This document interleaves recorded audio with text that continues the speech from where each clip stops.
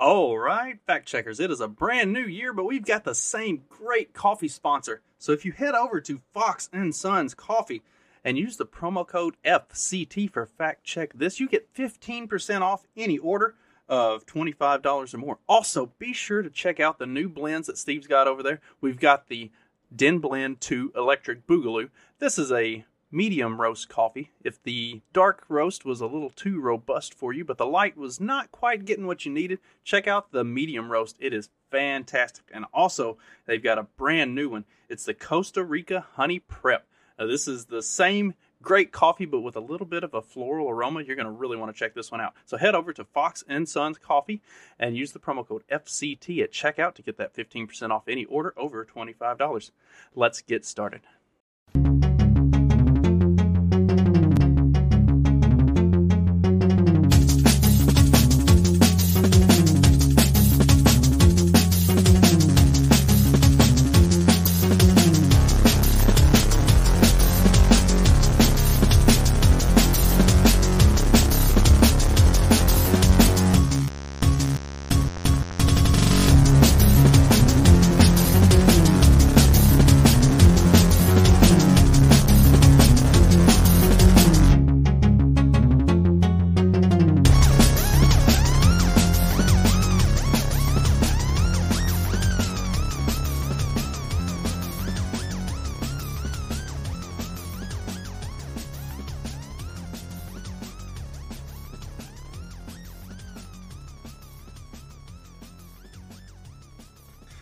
All right, fact check this live stream, and after much gnashing of teeth, tearing of clothes, and literal wailing, I have finally conquered all of my technological issues for the night, and we are rolling. Well, most of us are. Jay Forte's got some weird fog around him, but we'll figure that out as we go. Guys, how's it going? What's up? Introduce yourselves. Tell everybody what you got going on. I like to do that at the top. That way we don't waste time with it at the end. And then we'll, I don't know, we'll just start shooting the shit. I don't have any particular intentions for this show tonight. Yeah, I'll go first. You can follow me pretty much everywhere. Trey50Daniel. Follow me on Twitter, Rumble, YouTube, all that. I want to do some more video stuff and post some of my Substack. Trey50Daniel at Substacks.com. And you can also find Trey as the newest member of the Morning After. He replaced Mark, who is going to be doing a stint in jail for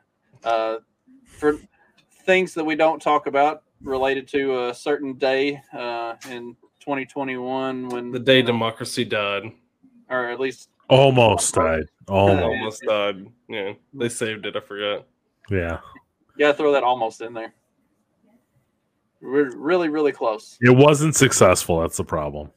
There are two sides of the J6 argument. There are those who are mad because it was a not successful enough, and there are those that are mad that it was even successful at all. Yeah. And then those are the feds who did it. So speaking of that, well, go Steve. Oh, sorry. I'm Steve Fox. I'm B Team Steve. That's my new name for the show. And I sling coffee. FoxandSons.com. Order some coffee, please. Also, I highly recommend that coffee. It's good stuff.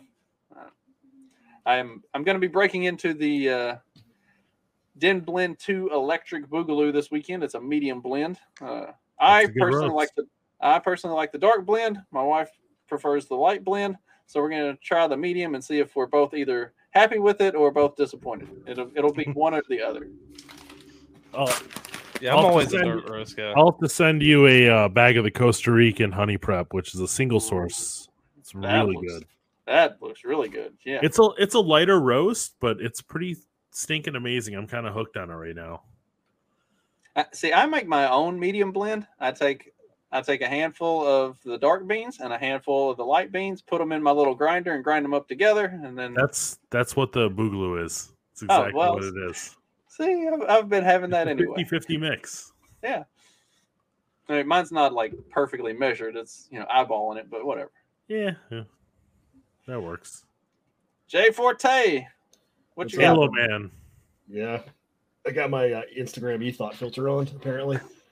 I bought a new camera, and it's got a light that I have not been able to figure out how to turn off yet, and that's why it looks like, yeah. I sling chicken eggs. So that's all I do. Hey, right now you're a billionaire. I was going to say, you better watch out for those 87,000 new IRS agents because you're going to be a billionaire soon enough, and they're going to be coming for you to make sure that you pay your fair share. Yeah. That's the reason that they decided they were going to hire 87,000 new ones. It was to go after the billionaires, not to come after everybody who's got a $600 Venmo transaction. Or somebody just trying to have a yard sale. You think they're going to stop at 600? They're going to go all the way down to $25. I mean, what was the basis for 600 as the threshold? I don't really understand why that number was significant. Because they probably crunched the numbers because they're going broke with all the spending and printing money. They got to find a way to squeeze people, But that ain't gonna do anything. All it does is keep people in line. It's not to get the money. It's just to keep people in line. It's keep people scared.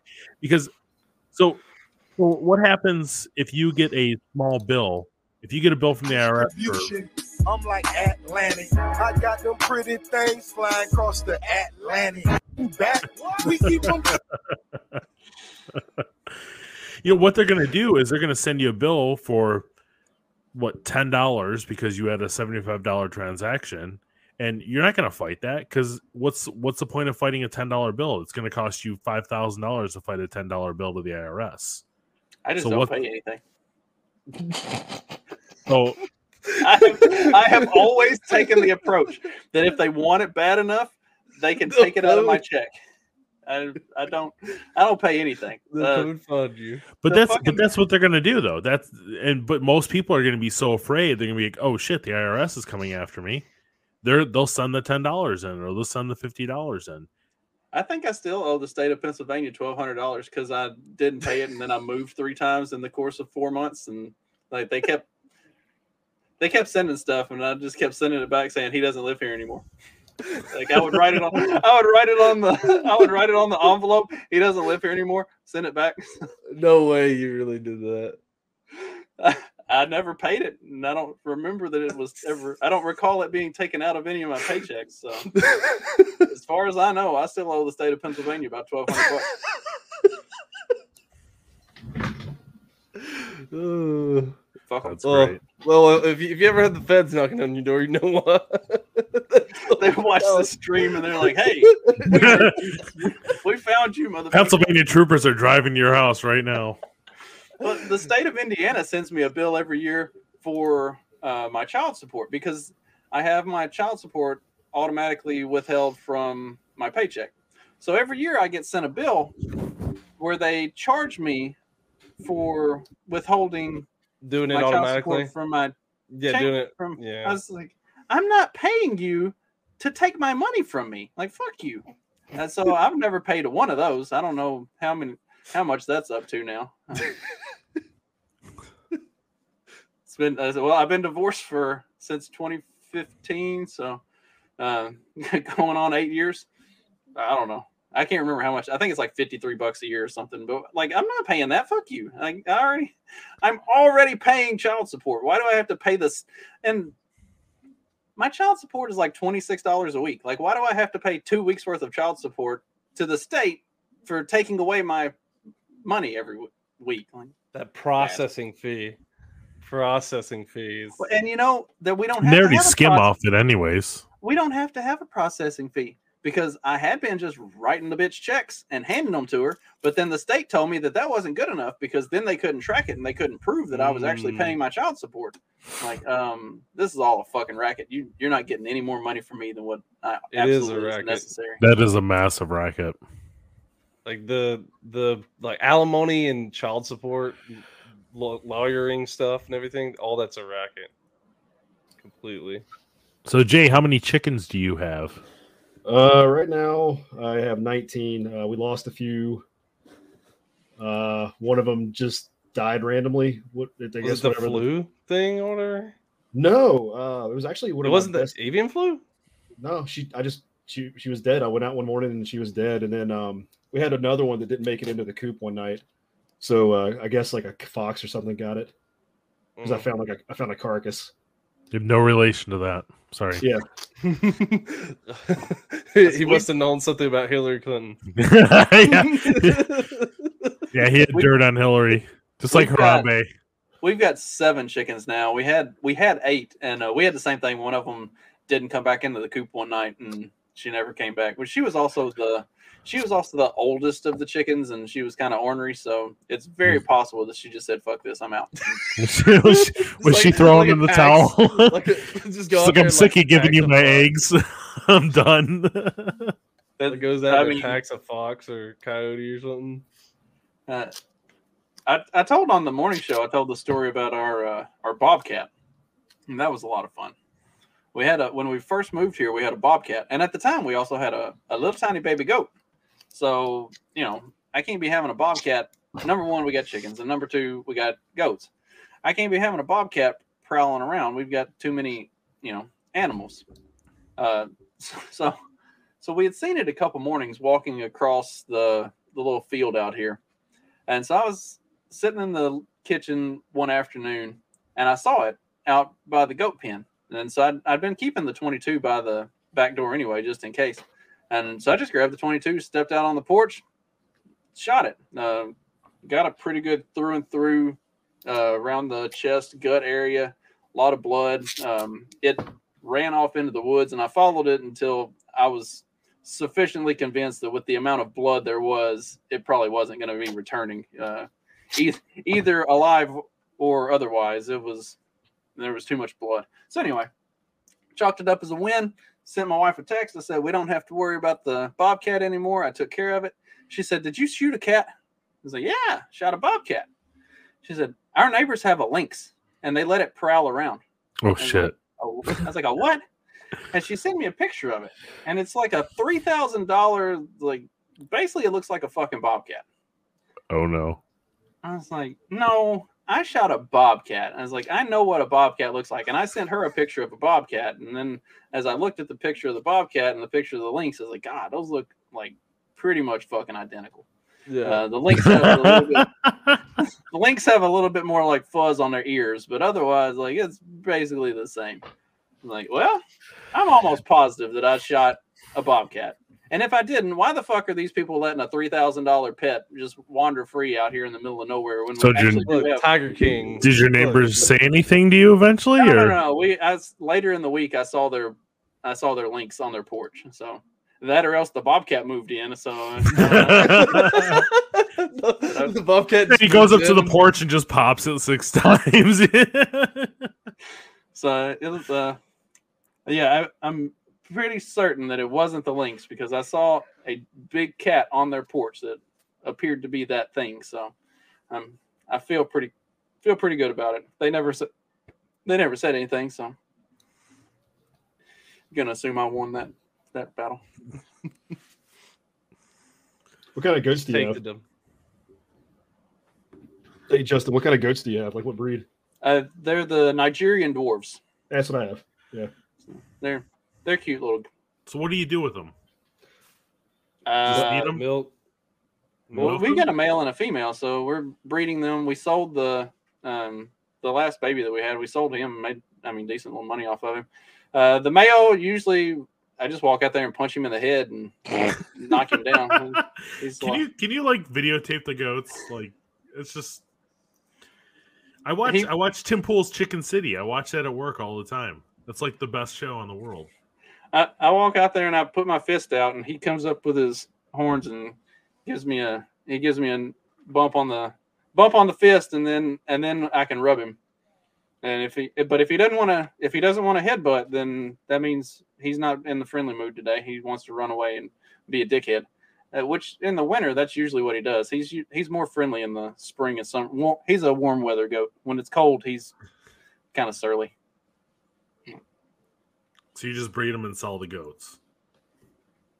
That's the plan with them.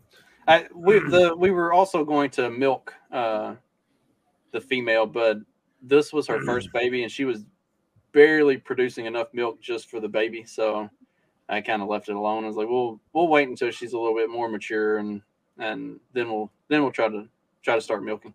Are you gonna do cheese with it, or that's the plan? Why wouldn't you? Like goat cheese is awesome. Goat cheese is the best, man. I love. I've been told that you can. There's some like homemade recipes for like a really nice brie and some other types of cheese that from the goat milk. So yeah, that's the plan.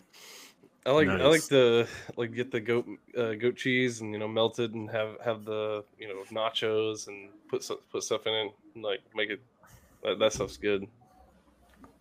I usually put goat cheese, like the soft goat cheese, and like the eggs, the herb stuff. Throw that in eggs after I make them. You do the same thing, Jay? No, I mean I plan on doing that with our sheep, but like the goats were kind of my wife's thing. I got a call when I went up. Her mom retired and moved down here with us, and I had gone up to Pittsburgh to put everything in a U-Haul. And I hear her mom talking about goats on the phone. I was like, "Who are you talking to goats about?" He's like, "Oh, Carol bought 2 goats." I was like, "Oh, did she?" Wish I would have known that. Well, with the baby, I told my wife, because these were originally hers, and now I'm the one that feeds them and goes out and plays with them every day, so they're basically mine.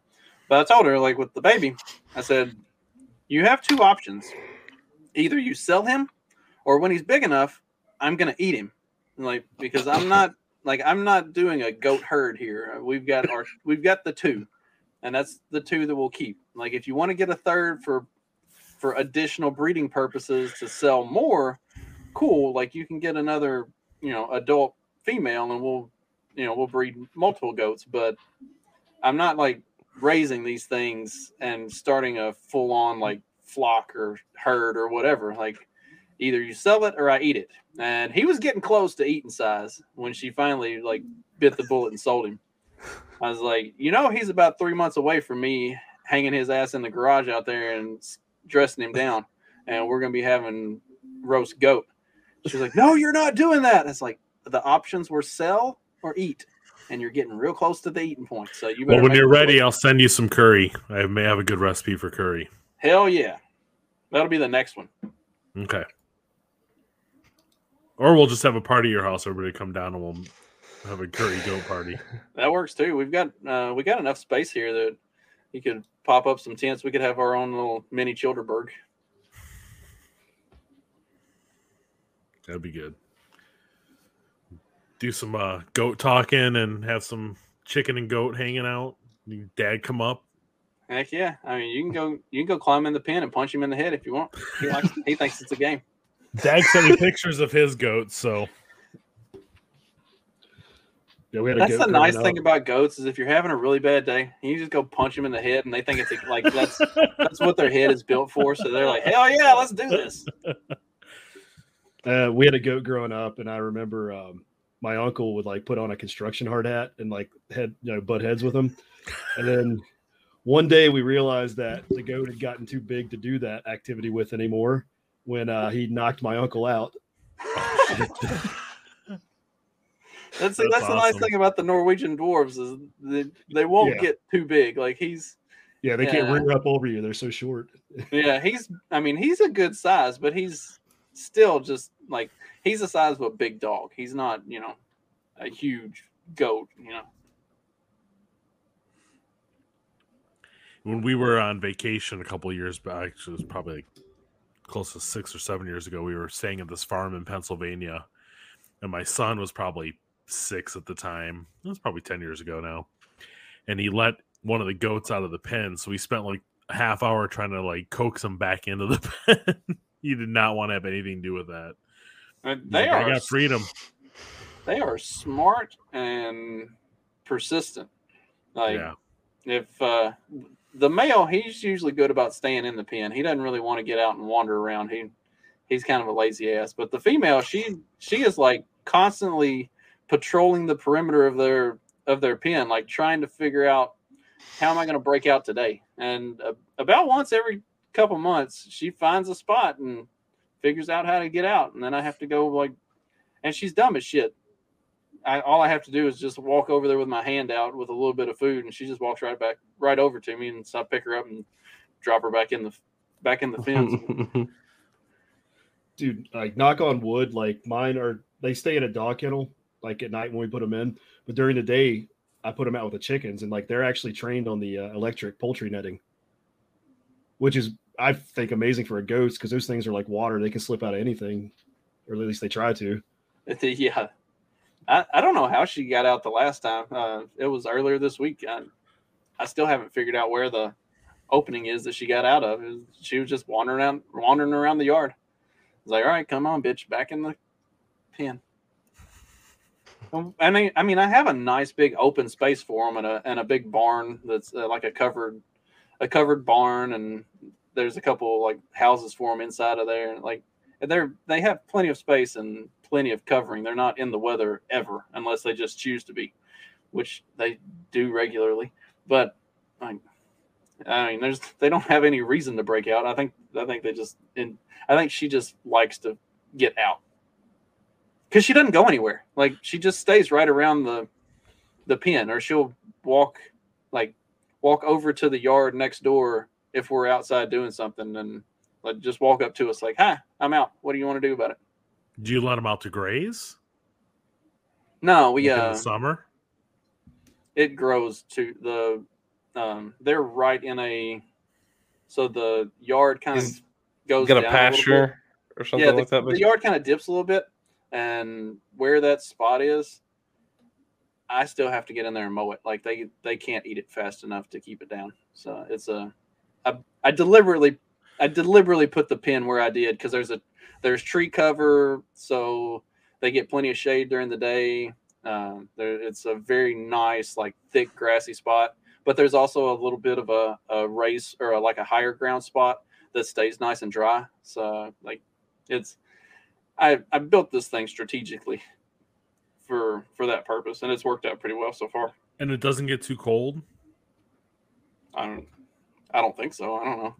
It got -6, and they were out in the snow the next day like it was nothing. So their fur gets thicker when it gets cold. They adjust it. Yeah.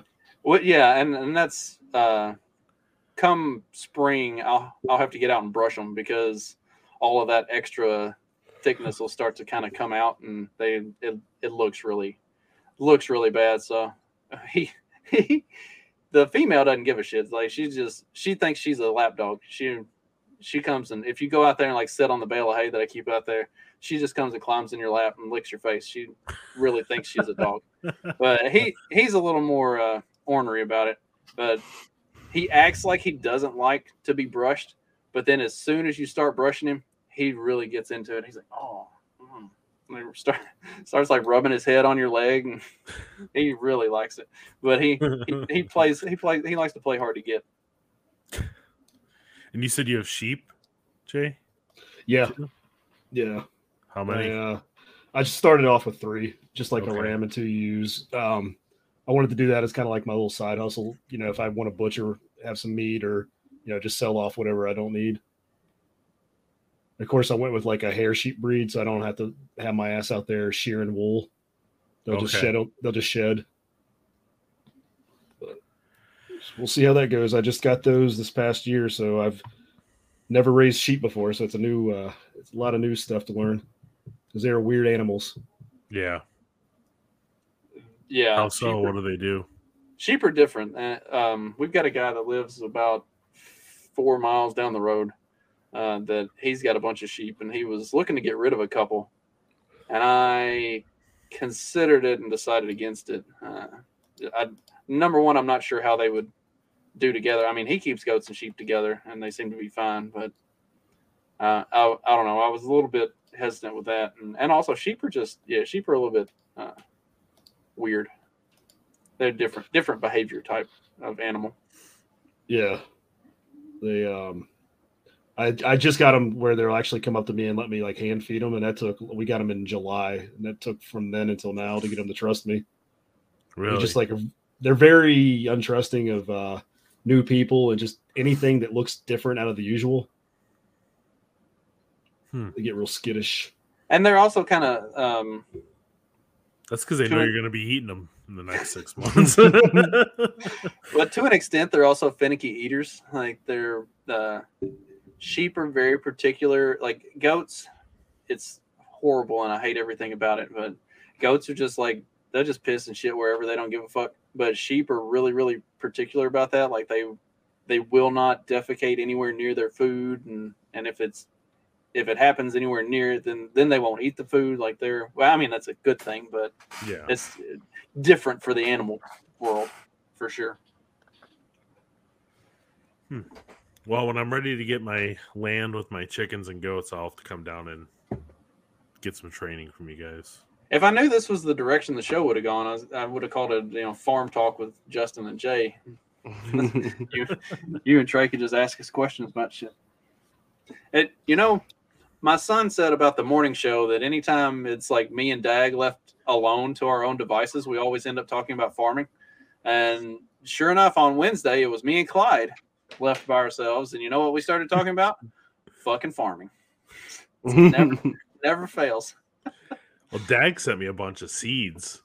Oh, yeah. Yeah, we did a trade for some coffee. It's the seeds. So I have like my stash of seeds in case things go wrong. I've got some seeds coming myself from him, and Steve, you are the front end advertisement on the shows. I run the Fox and Sons coffee ad on the front end, but on the back end we've got the Agorist Acres, which is Dag's seed company. So make sure anybody who's watching this after the fact or listening, check out the ads on either end and go check out our great sponsors at Fox and Sons Coffee and Agorist Acres. Get all of your seeds and coffee needs, all of your beans, all in the same place, or at two different places. But he sent me a ton of stuff I don't even like. I got to look through everything still. I mean, I got a box just like full of crap in there. It's just like, I don't know what I've been doing with all this stuff. We've got a pretty good sized garden, so I'm kind of excited to see what I get, because here in the next month or so, probably end of February, early March, we'll get out and start tilling stuff up and start doing some prep work and getting the garden ready. So we can start that early down there, huh? We'll start planting in mid to late April on some stuff. Everything's still frozen here in April. Well, although haven't had a winter. We had one good snow and that was it. Well, that's what happens when you live in Canada. Canada. Yes, it's close enough. I used to live right next to Canada, but in Detroit, so. So you're not a Youper? No. I'm West Michigan. I'm actually Mark. I live probably 20 minutes from Mark. Cool. Yeah, I got friends that are from Petoskey. Oh yeah. Yeah, that's about 4 hours from me. Cool area.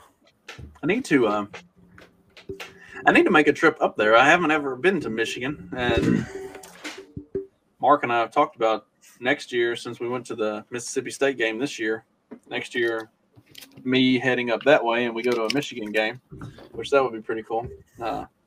Hopefully, I'll get to meet Trey here sometime in a few months. I've gone to the Mises meetup in Birmingham the past 2 years. Took my son a couple years ago, and then Stephanie and I went last year. So I'm going to talk Trey into coming over to Birmingham and coming to the Mises meetup. Yeah, go to that hellhole.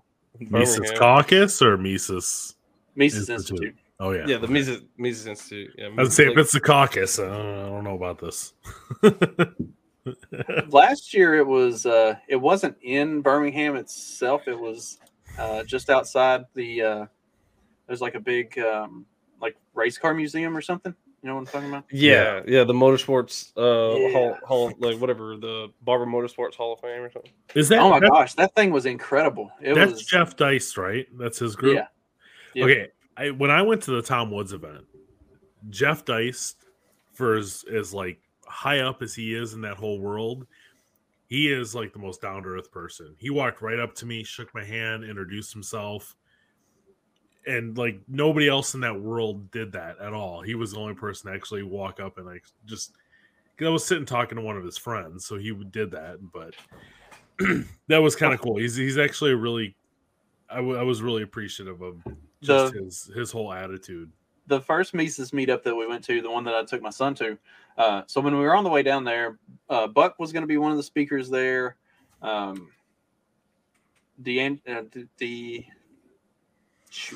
D'Angelo. No. Thomas. He wrote a book on communism. Now I'm drawing a complete blank. Anyway, Buck was going to be there. Pete was going to be there. Jeff Dice was going to be there. There were a bunch of people there. And so on the drive down, Sean was like, who are all these people that we're going to be meeting here? I was like, well, they've all got podcasts. We'll listen to an episode of all their shows. That way you kind of have an idea of like who they are and what they talk about. And he loved the Human Action podcast. For some reason, like the book review stuff and Jeff's, the way Jeff explains stuff and talks about stuff, he really latched onto that. And he was like, oh, that's my favorite one of all of those, like by far. I was like, well, when we get there, like introduce yourself to him. So, because I had actually just like sent him a message on Twitter to get the tickets to it. Because at the time when I found out about it, it was showing sold out. And so I just sent him a message on Twitter. I was like, is it actually sold out? Like my son and I would really like to attend, and I really want to bring my son. I think this would be a cool experience for him. And he was like, yeah, I'll hook you up. And like gave me the phone number for the girl who I needed to talk to get the tickets, and like hooked it up completely. Really cool. So I was like, when we get there, just like introduce yourself to him. Like walk up and tell him that your show is his show is your favorite podcast to listen to. And when we got there and we saw him, I was like, there he is. That's Jeff. I was like, go introduce yourself. He's like, no, I can't do that. I was like, fine then. I'm going to go to it. So I walked over and shook his hand and told him, and I was like, that's my son. Your show is his favorite show. He was like, tell him come over here. I was like, I've been trying. I'll go tell him again, but he wouldn't do it. And then a couple months later, we saw Jeff again at the Pennsylvania Libertarian State Convention. And so I had Stephanie take a picture of me and Jeff, and then I sent it to him. I was like, I'm getting to hang out with your favorite podcaster again, the one that you won't talk to. He was like, oh, you suck. I don't know why he's so shy. Like, because I'm the polar opposite of that. Like, it doesn't matter who it is. I'll walk up and talk to anybody. That's why I do this show. And I say all the time, like, I will literally platform anybody. I damn near posted the link just straight to my Twitter to see who would join. All of a sudden, you get some crazy feminist that hates you. That'd be fun. That would be a lot of fun. I can't imagine that they would actually put themselves through that, because then they would have to have a real conversation without the filter of like on your platform, like not like on their platform where they can where they don't have any control over it, and also they don't have all of their simps to like like be beta for them basically. Right. When does he do that? The Mises thing. When does he do that every year? This one's April 22nd. Yeah, the one in Birmingham is on the 22nd. So I might have to go down for that then. Yeah, I went ahead and I registered. Hopefully, me and my wife can both go. That's the plan. Is I'm gonna take the wife, and then if at the last minute she decides she doesn't want to go, I've got the kids that weekend, so I can just grab my son and take him, or I might take my daughter. She's my favorite kid anyway, so she doesn't get to go to any of this stuff. I might just tell all of them like, fuck off, I'm taking her. That's funny. So, in that same time where I met Jeff, do you guys know Mike Meharry? Uh-huh. So I was talking with Mike Meharry because Mike and I have been talking for a couple months before that previously, and Michael Bolden was sitting next to him, but I've never seen Michael Bolden. I've just heard him on podcasts. So I walk up and I'm like, hey, Mike! And Bolden stands up and puts his hand out, and I just walk right by him. and like, he looked so shocked. He was like, who is this guy? He's like going to say hi to me, and I just walked right by him and give Mike Meharry a big hug. He's just like, everybody just starts cracking up because I still didn't know who this guy was. I had no clue it was him. So yeah, I got to meet Mike at Alan Mosley's live show this past summer. I actually took my son with me to that, and that was a ton of fun. That one sounds like it'd be fun. I've been listening to his show after we did that one with him on it. I've been listening to his show. His show is great. Yeah, he probably puts out some of the best content in our sphere, and is like way underappreciated for what he does. Like, so did he left like the LP stuff? Like he was doing that and then kind of walked away from it to do this show, or so his show used to be called The Gold Standard, and it was very libertarian based. And then he decided he wanted to go in a different direction. So that's when he started doing the sort of comedy. Yeah, more of a. He wanted to do it more of a like a late night TV show type thing. It's too late. So it's too late with Alan Mosley, and it's I think Craig Kilborn is his primary inspiration for like the way he does the show, and it's really, I mean, it is superb production, and I put no effort into producing my own show whatsoever. So like the amount of work that goes into making one of his episodes is impressive, and he has a really strong community, people that follow him on like Discord and Twitch and everywhere else. And like, did the LP kind of like trash him for doing that, or what? Well, he kind of moved away from being super supportive of the LP because of some of the. So he woke up like the rest of us, right? Yeah. He's one of the. He's one of the posties, but probably wouldn't. He probably wouldn't claim. He wouldn't say that. Yeah, he wouldn't. He probably wouldn't take that moniker because it's too cringe. But he's one of us.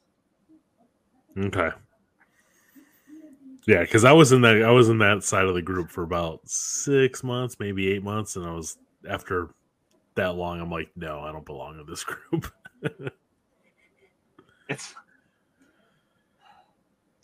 Did we all just kind of move in that same direction over like a similar time period? I think. With what within the last 2 years? Yeah, well, you know, like when everything was crazy and it was lockdown mania, I really started listening to a lot of Dave Smith. I started listening to a lot of Malice. I started listening to like a lot of that stuff. And then that was when the Mises Caucus had a bunch of stuff going on with like a big money bomb, and it was like an all-day event for one of their things. It was on like all of it was on YouTube, and I happened to be off work that day. So I was just like sitting at home watching all the stuff and getting excited and like getting on the Facebook stream of all of it and commenting, and like it was incredible. And they were saying all the things that I've been thinking and wanting to hear, and even like having kind of identified as libertarian-ish for a couple years prior to that, because I basically like said when the Republicans nominated Mitt Romney in 2012, I was like, "Fuck you, you're useless." Yeah, you're dead to me. That's exactly where I was at that point. So I was like, just done with it entirely for a while. I dealt with McCain, but that one pissed me off. Yeah, McCain pissed me off. Romney was just like the straw that broke the camel's back. It was like, could you pick a more milquetoast, just like pissant of a human being for your candidate? Like, well, you knew they weren't serious. As soon as they picked him, you knew they weren't serious about winning. Right. The second they picked him. So anyway, I was pretty just completely out of everything entirely until late 15 and into 16, whenever like the Trump was starting to come on the scene, and it looked like things were going to be interesting. But even then, I was more of a Constitution Party kind of guy. Like I knew what the Libertarian Party was, and they aligned with a lot of the things that I believed in. But when I looked at the party itself, I was like, God, this thing is fucking useless. Like, why would anybody? It's like, why would anybody support that? Like, the ideas and the principles and the things that they believe in are perfect. But they don't believe in it. But they don't do it. But then when you look at the party itself, it's like, that's not what I was seeing. Then they have a Speedo guy gyrating on the.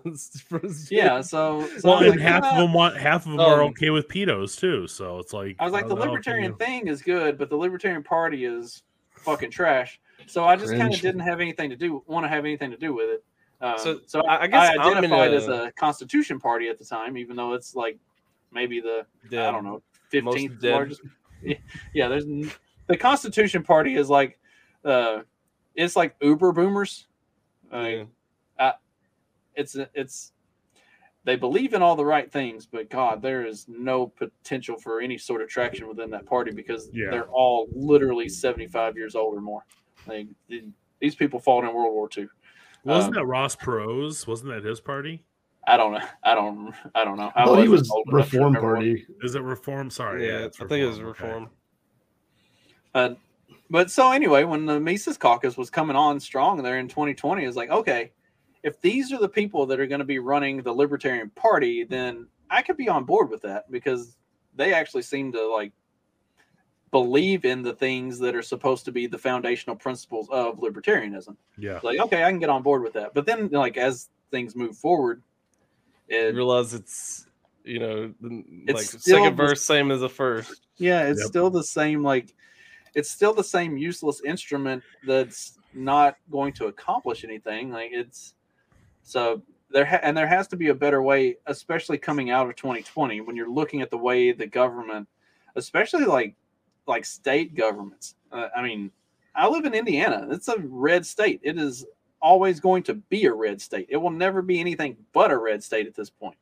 Like it doesn't matter what the influence of Gary and Bloomington and Indy is. It's never going to overwhelm the entire rest of the state. Like Yeah, that's like Alabama. Like it's a red state. Like they're even the blue people, like you know, blue pilled people, like they're like NPCs. They will move out because like the abortion ban or this or that. You know, they don't like it's a red state, and yet still we had, you know, Kay Ivey who locked down and right, masks we had Holcomb who locked the state down for I think 11 months or more. Like it was, you know, we were on basically full lockdown. So like that was when you started to realize like and we had a fantastic Libertarian Party candidate for the governor's spot here in the state, and he got who was that? Donald Rainwater. Okay, I remember the name. He got 13 or 14% of the vote, like the most votes a Libertarian candidate, or the highest percentage of the vote a Libertarian Party candidate had ever gotten for a governorship. But I mean, you know, Holcomb, as bad as he was, still got 63 or 64% of the vote. Like, and that was when it was like this in my brain. It was like, okay, you can run the best candidate who in both of the debates in the like post-debate polling, 80% of the people voting in the polls said he won the debates easily. Like it wasn't even close. He absolutely mopped the floor with the Republican and the Democrat in both debates, and he still only got 13%. Mm-hmm. Like, all right, so there has to be a better solution, right? Like, if you can't win in that way, what's the way that you can win? And the way that you can win is you have to start local, and you have to like overrun your local GOP and turn it into the thing that it should be instead of the soft, flaccid thing that it is. And if you can do that, then that can spread. And the only people who were promoting that kind of a message were Pete and Matt and all the like post-libertarian types. So and at first I was kind of opposed to a lot of that stuff. I was like, man, they're just trying to shit on the LP. And then the more and the LP and the Mises Caucus, and then the more I started looking at it, it's like, well, they're the only ones that are presenting actual like practical application for how we move from where we are to where we want to be. Like, you know, strong messaging is just hopes and dreams, and you know, you have to at some point you have to put boots on the ground and go fucking do something. But they can't even do strong messaging because you have Smith who says one thing, but then you have the rank and file of the Mises Caucus that totally go against that. So you don't even have the same. You have Smith saying one thing, and then they're completely saying something different, and they're not even following what they want, what they're saying that they want. Yeah, I was actually pleasantly surprised by the ALGOP. Like they said that they wanted to oust McDaniel. Basically, they didn't say that. They didn't say like, but they said, look, we need a new chair. So, like that's I was actually pleasantly surprised with them because like ALGOP is kind of like they're usually corpo, like they're usually the neocon kind of type of thing, but like it seems like they're moving in some of the right direction. If you could keep Mitch McConnell's money out of the state, like if you could keep him from screwing with everything and getting Katie Britt, who is apparently just another shill that basically Richard Shelby appointed himself.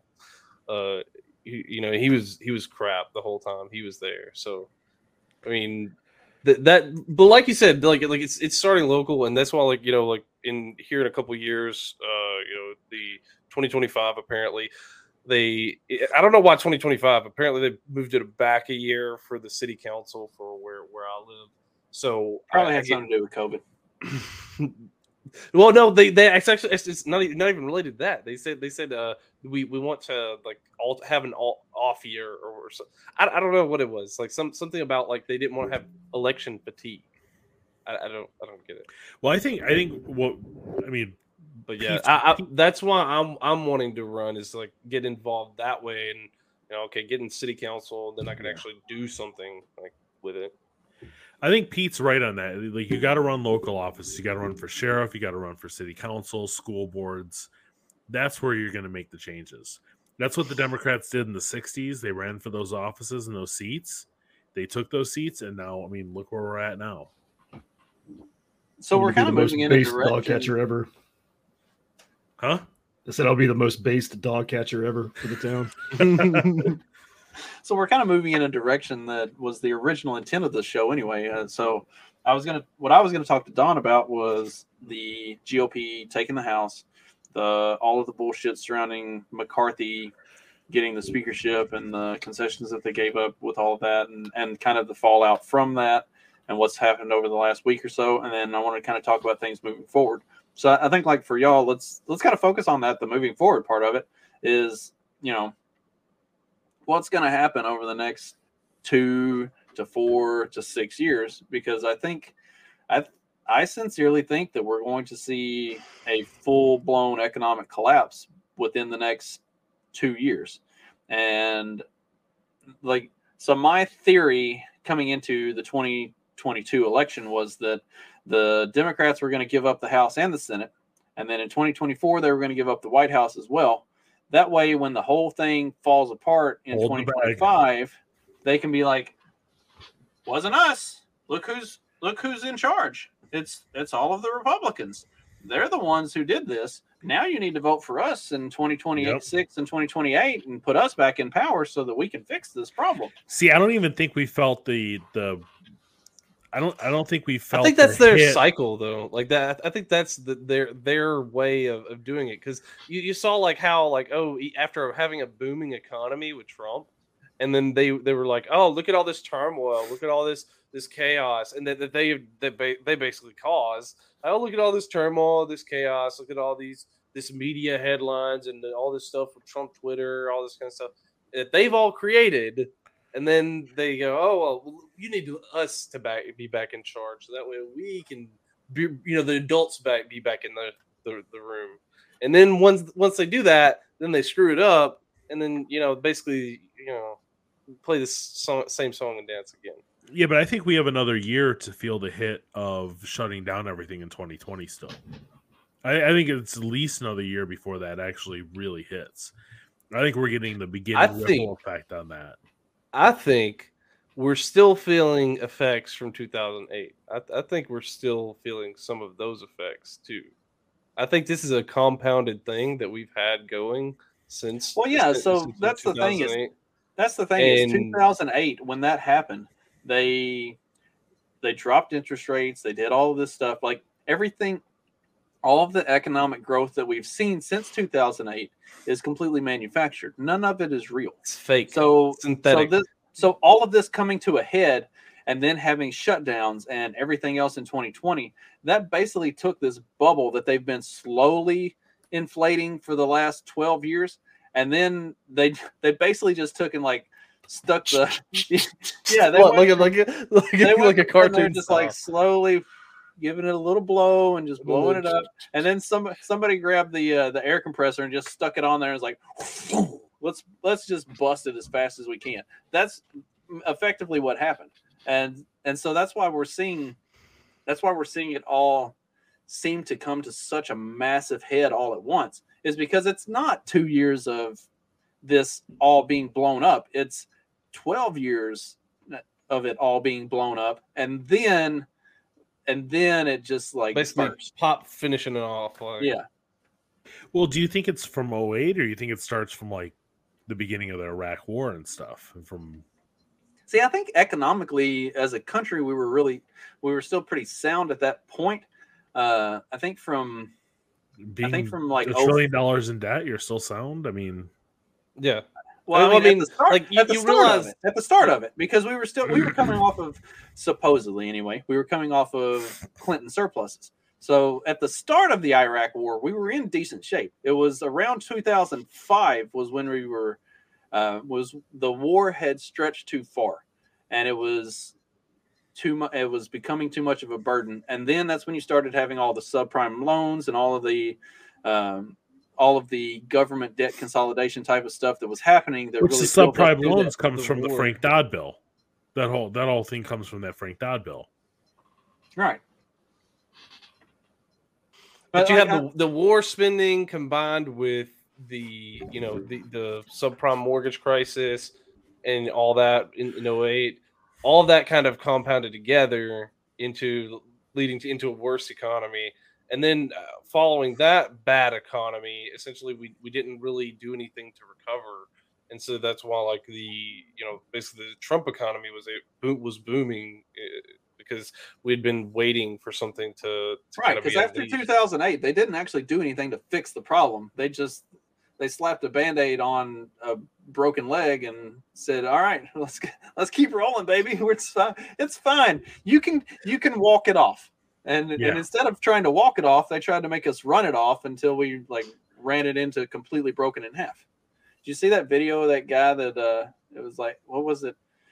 I can't remember what sport he was playing, but it was some dude playing something, and might have been badminton. I don't know. Anyway, where he broke his. Oh, it was the rock climbing guy. He was like climbing a rock wall, and he fell off the wall and like literally broke his foot all the way off.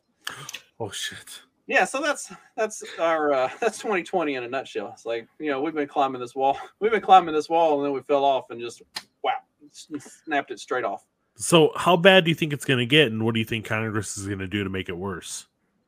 Because they're never going to be able to fix it. They like every time they do it. It's because hold on. Here's the proof of everything they do. Like you vote 15 times, you expect a different result. Or it's 14 times expecting different results on like the McCarthy thing. Like that's proof alone that they are so stupid and so inept that they can't do something right. So wait. Here's one thing that I think they can do. Like if they could actually, if the Republicans, if they retain the House and if they can get the Senate in 24 and the presidency. Then they'll do exactly what they did when they had with Trump. Exactly. They'll do absolutely fucking nothing. Listen. If they can get the Fair Tax Act passed, if by some metric of the imagination, like let's just humor me. If they actually passed the Fair Tax and did something like that, it would result in a better economic situation because but they won't. They'll send more stimulus checks out. Trump will have his name on new stimulus checks, or DeSantis at that point. And at that point too, in 2024, if DeSantis and the Republicans are in charge, we'll be in war in Iran. We will. See, here's the thing. Guaranteed we will be. All right, with Trump, no. I with think the DeSantis, reason, maybe. I think the reason that the Democrats didn't give up on the Senate and held it is because they saw what was going on with the kind of the new right movement, the Vance, Masters, Getz, like the people who are opposing the super squishy, moderate rhino until type. A week ago, GOP. you'd say Green, but now she's out of that. Right. I mean, but Boebert's still in it. You have a very core group that Well, and like you said, like up until a week ago, you just said Green, you just said Massey, you just said a lot of others. Every time too. you say Bobert, But- I think of that picture of her and the Kyle. Virginian- Yeah, Oh. no, what's the one with the kid that shot the guys in Wisconsin? What was Yeah, his Kyle name? Rittenhouse. Yeah, She's picture of wait, him and the she's- eye control picture. You remember that one? No, that's not Bobert though. I thought that was her. Somebody else. No. Oh, that's some other sorry. chick. Oh, So I think coming into the 2022 election, the Democrats were sitting there looking at that contingent, and we're probably thinking that something like what happened with the speaker selection was going to happen. They're like, these people actually wield some power, and if we let them get control of the House and the Senate with these people, We're screwed. we're fucked, because that's what you could kind of rely on, was that if you gave the Republicans the House and the Senate for the next 2 years and then gave them the presidency in 2024, by 2025 everything's still going to collapse. They're not going to actually fix any of the problems. But if you put these people, the ones who are making the most noise in the House right now, the ones who are being the problem children of the GOP and not letting things move forward status quo, if you give them enough power and you let them control both chambers of the House, and They then might you fix give, something. and then you give them the presidency too, they might fix something. And then you're not going to be sitting here in 2026 saying, look, they were the ones holding the bag, they completely fucked it up. You're going to be stuck sitting there saying, they fixed it. But now we need 100 more people like those. agreed. 10. But now Yeah. now the Democrats put themselves in the position where they're going to be the contrarians who are holding things up. And so now in 2024, whenever the House is going to push through things that might actually be beneficial, at least for the next 6 to 10 months. I think McCarthy is going to turn into Rhino McCarthy that we expected him to be at some point. But in for the 4 time months, being- in 4 for the months, time being- he'll be doing that. for the time being, he has to play nice with his detractors. So anyway, what they'll be able to hang their hat on is in 2024, they can say, look, we tried to pass all of this stuff that would have fixed things, and then the Democrats shot it down in the Senate. So the Democrats kind of fuck themselves both ways. Like, either you give the Republicans control everything, and then they fix it, or have the opportunity to fix it, or you deny them that control, and then you're gonna be the heel in this, because then they can say, look, we tried to do all these things and then they shot it down in the Senate. They're the ones who are holding back actual progress and recovery and economic recovery. So for a political party that has been very long-sighted in terms of seeing the big picture beyond just the next election, but actually we can't act like all of this progressivism just happened in the last 5 years. This has been, And we 30 can't act like it's just the Democrats either. but it's been 30 years in the making. They've been playing the long game. And whereas the Republicans, their biggest shortfall is they keep trying to play nice to do good in the next election, without realizing that the longer you're playing nice, the more you're setting yourself back. Well, they And- keep trying to play nice because they're afraid to be calling racists. That's why But they're fuck trying to play that, like- nice, is because they're afraid to be called. And every day they're called racist. It's like, do you guys It's like not the- see this? the This trick- is not a they- winning. The trick to They that need is more you have of to it. embrace the They need racism. I mean, more my clan hood is in that closet right over there. I mean, I'm kidding. By the way, I don't know how well y'all. It's getting dry. It's getting dry cleaned right now. It's not really back there. That's actually my gun closet, but that's neither here nor there. But I mean, but you say they've been playing. playing the long game for 30 years. They've been playing it for 50 years when they started taking over the I mean, longer the than that. Board of I mean, Education. The civil I mean- rights movement was, the civil rights movement was step one. Yeah, but they're starting to take the. I actually think it was more like step 3, because they'd been trying early on with I think this goes way farther back than we would even think, honestly, like back early 1900s. Well, Woodrow Wilson. I was gonna say we can't go back 18. You can't say that the they had any 1800s, kind of a- yeah. 1800s. They didn't have any kind of an organization at that time. You didn't even have two major parties. It was a mix of a bunch of different mean, right. Abraham Lincoln won with 30% of the vote or something. He didn't even have a he didn't even have half the country. Like it just so happened that he was in such a diluted field that he was the one that ended up with the most. Like people think Lincoln was like a great leader, great winner. Yeah, I mean, you would think from the way they talk about Lincoln, he won like 90% of the vote. Like, yeah, you would think he like won the country. It was like it was a 1984 Reagan landslide, where he won 50. You would think that he like won the country over with his, 45. gonna save Charisma. the Union thing, and then it turns out he was like out of a field of 6, he was the one that got like and the most. Wasn't it like on the third? Wasn't there like a? No, it was the primary. He was like the 3rd or 4th pick in the primary.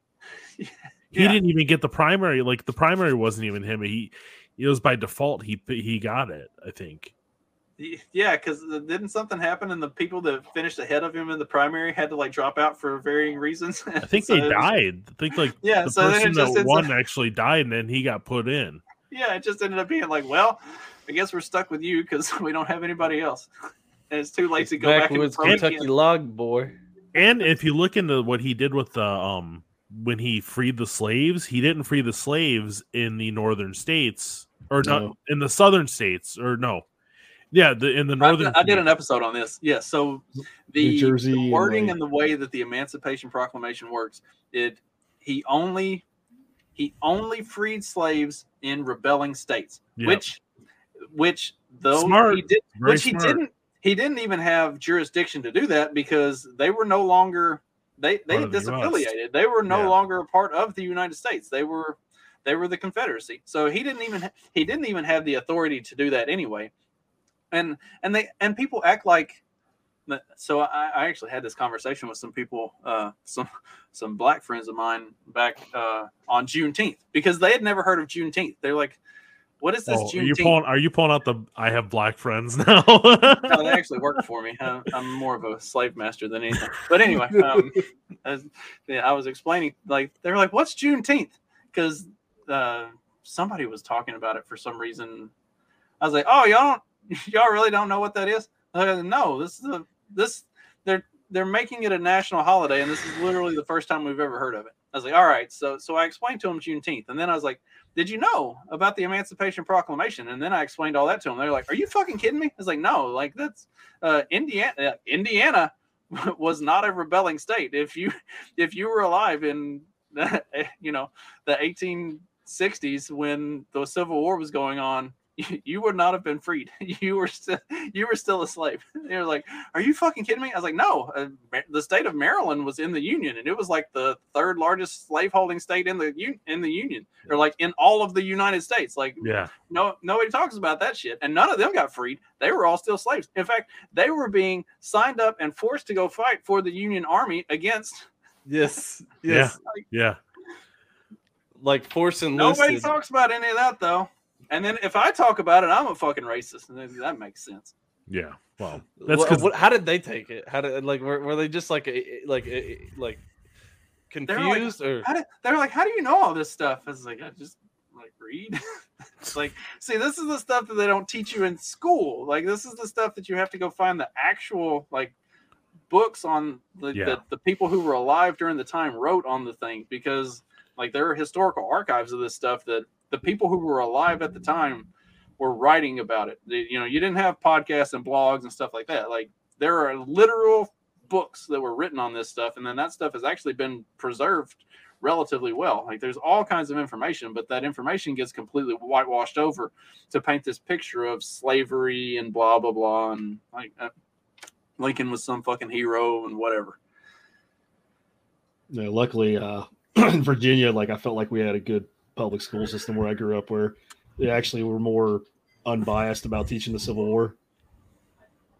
I would hope so. I mean, it would be a shame if Robert E. Lee's like home state did not teach the truth about that stuff. All I got was propaganda. All I got was the propaganda. But I would say, like, I'm much older. I think much older than most of you. I'm 50. Oh gosh. I mean, I'm a grandpa, but you're for real grandpa. I got in Alabama, like it was a little bit of both. Like you got kind of mostly like, oh yeah, the Union, Abraham Lincoln, he reunited everything. But then you also got like, well, we had good Confederate leaders, and they had a reason to, but they didn't say the exact most. Well, I think that's because you were in the South. Like, I grew up in the North. I mean, like, everything was like the South was evil and bad and wanted slavery, and we were good, and we fought them and destroyed them. And the same with the Indians. It was like, yeah, we just came over and took over. And everything. Like, they didn't really teach any of the, like the stuff about the war, the blankets and stuff like that. And I didn't really understand any of that until later in life. Like, but I also remember, I don't know if we were raised with more of a rose-colored look on the U.S. too. Like, I mean, there was pride. I mean, I was 4 when 1976 was, but I remember everywhere the bicentennial, like the flags everywhere for 1976, like 200 years. I mean, it was a huge thing. I remember people like being proud that, like, we're a country 200 years old. It's America. It's great, and now it's like everybody just shits on it, and we're the worst racist country in the world, even though we're also prop everybody up and everybody wants to come here. Yeah, well, I think that's like part of that long con, though. Like that's part of the long con of like sort of the Democrat progressive like idea is just to destroy, and then try to hope that you can rebuild it and progress forward or in whatever way. The only problem is all of them are a bunch of idiots. They just want to make us. I don't think they're idiots. I think that they're very they're going very about it. No, I think they're very smart with the way they're going about it, because the people are actually the ones in charge of all of that aren't actually the faces that you see. They're just not. You don't see those faces. I mean, you see. Well, it's all financial. Like, so here's the funny thing is that there's a reason that the George Soros thing is a big deal, like among a lot of like boomer-con Republicans, because financial systems are way more, like, the financial backing of things is way more important than anything else. Like, being able to back something financially is way more important than building anything necessarily. Like, having that financial structure, backing those candidates, backing that you want to win back, and then if they sign the legislation that you want, basically, obviously, that comes with strings. Like, when George Soros is donating somebody, he's expecting them to vote a certain way and do the things that he wants to do. Well, I mean, they all do that. Whether they're but I'm saying, like, when you have financial, like, if that's why, like, the financial sector, that's why the ESG scores, that's why all of this like sort of stuff is being backed in this way. So if you can back companies based on their ESG score, and you can do all this kind of stuff, essentially the financial markets are going to control what is being produced and control what you want to see out of both the politicians and out of the private sector. So you have you're playing both sides of the field with that financial like support. And that's a lot of what it seems like that they're having to do. Yeah, I mean, it already is. Like, everything is. You can't even watch a TV show now without social justice, or like every couple's gay on it, and there's well, like they the hetero couples. They need to really start losing money to like start changing like the stuff in entertainment and everything. Disney did that. That's why they fired. That won't work. Yeah. Well, it won't work for Disney because of the parks. Look at the comic book companies. Look at the comic book companies. They have been hemorrhaging money for a decade because they keep pushing the social justice, woke, progressive bullshit. People don't want it, won't read it, won't buy it. And what do they do? Know why? They keep doubling down and doing more of it. Like, but then you have July come out and make. How much? He already make like $3 million on that first release in a fucking week. Yeah, but still, that's chump change compared to what Marvel makes overall. Because they realize now, okay, we can make movies. Our movies make more money than the comic book division. Yeah, but nobody's going to see the movies anymore. And then B, it doesn't matter. Yeah, they're still going. Not like they we were. may not. Well, I mean, they're not getting in-game numbers every time, but like there's still people are still they still make millions, like millions and millions. But anyway, like even with the comic book division, okay, what they do is they can still have sales. What they do is they sell them to schools, they sell them to libraries, they sell them to all these public institutions, and they basically can like write it off and say like, okay, we made this much in sales, and all those sales are to a library or wherever. It's not actual people buying the comic. Well, that's how that's how Hillary Clinton sold, 100,000 books. Yeah, it was just all that stuff. I mean, that's how they're doing it, but eventually it will catch up with them. You don't think it? You don't think it will? No. Because eventually eventually somebody's going to say, "I'm not buying this anymore." Okay, The Eternals, which is arguably the worst Marvel movie ever fucking made. 30 minutes. We made it 30 minutes. I don't know. There was that one. David Hasselhoff, Nick Fury movie. That wasn't terrible. David Hasselhoff? For the time, it wasn't terrible. How about wait, which one was that? It was Nick Fury. Came out in like the 80s. No, it was 98. It came out the same year. Oh, was it 98? As the first Blade. Watch those two movies side by side and compare the quality. It's hilarious. Blade was way better. Fucking amazing. So anyway, the Eternals, which is arguably the worst Marvel movie. Okay, definitely the worst Marvel movie made in like current Marvel iteration. It's still netted $200 million.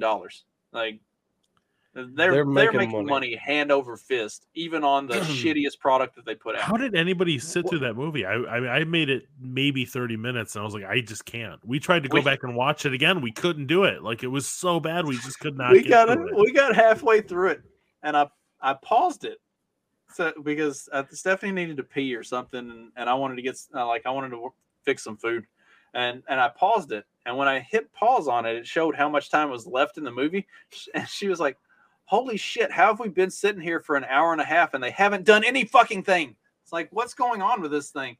She's like, I don't know if I can finish this movie. I was like, we're going to finish it. We're just going to fucking do it. All right. We're going to get our food and we're going to sit down and we're going to knock this thing out and we're going to be done with it. And oh my God, it was a chore. It was a fucking chore. I didn't even watch, was it Miss Marvel or Captain Marvel or Miss Marvel or whatever? Miss Marvel was actually better than I expected. So I watched that with my son, and we actually enjoyed it. I just had no interest in watching it at all. It focuses on Indian culture and the dot not the woo woo dot not feather. yeah. So it's hard to make that woke. Like you would have to really alienate anybody from that demographic in order to make that woke. Like it's not a super progressive friendly type of a culture. So it was very they didn't didn't lean into the female power thing like they did with she's supposedly Marvel. like the most powerful person in the world in the universe, whatever. You're talking about Captain Marvel. We're talking about Miss Marvel. Captain Marvel. Wait, which one's that? Miss Marvel. I thought it was the same thing. That's Danvers. Miss Marvel was the series. Oh, I didn't watch that.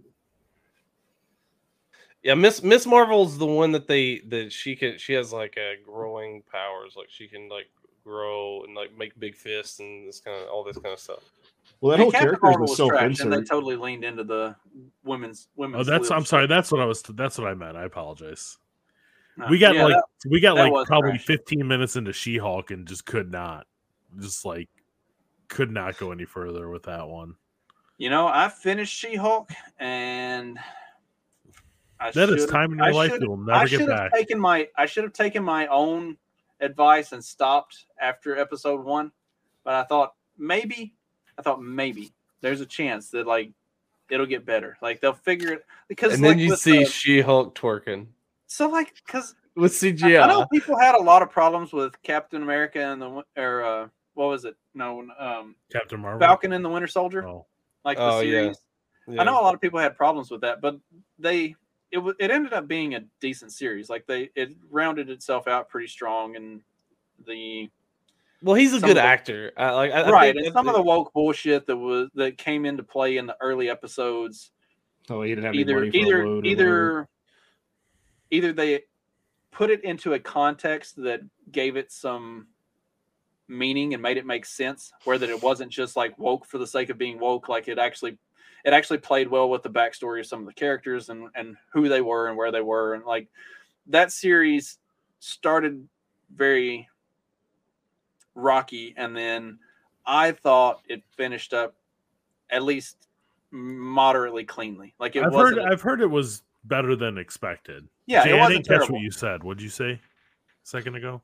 Oh, I was just making fun about the earlier episode of that Oh. when he couldn't get a bank loan. Yeah. Oh, Yeah, my like God.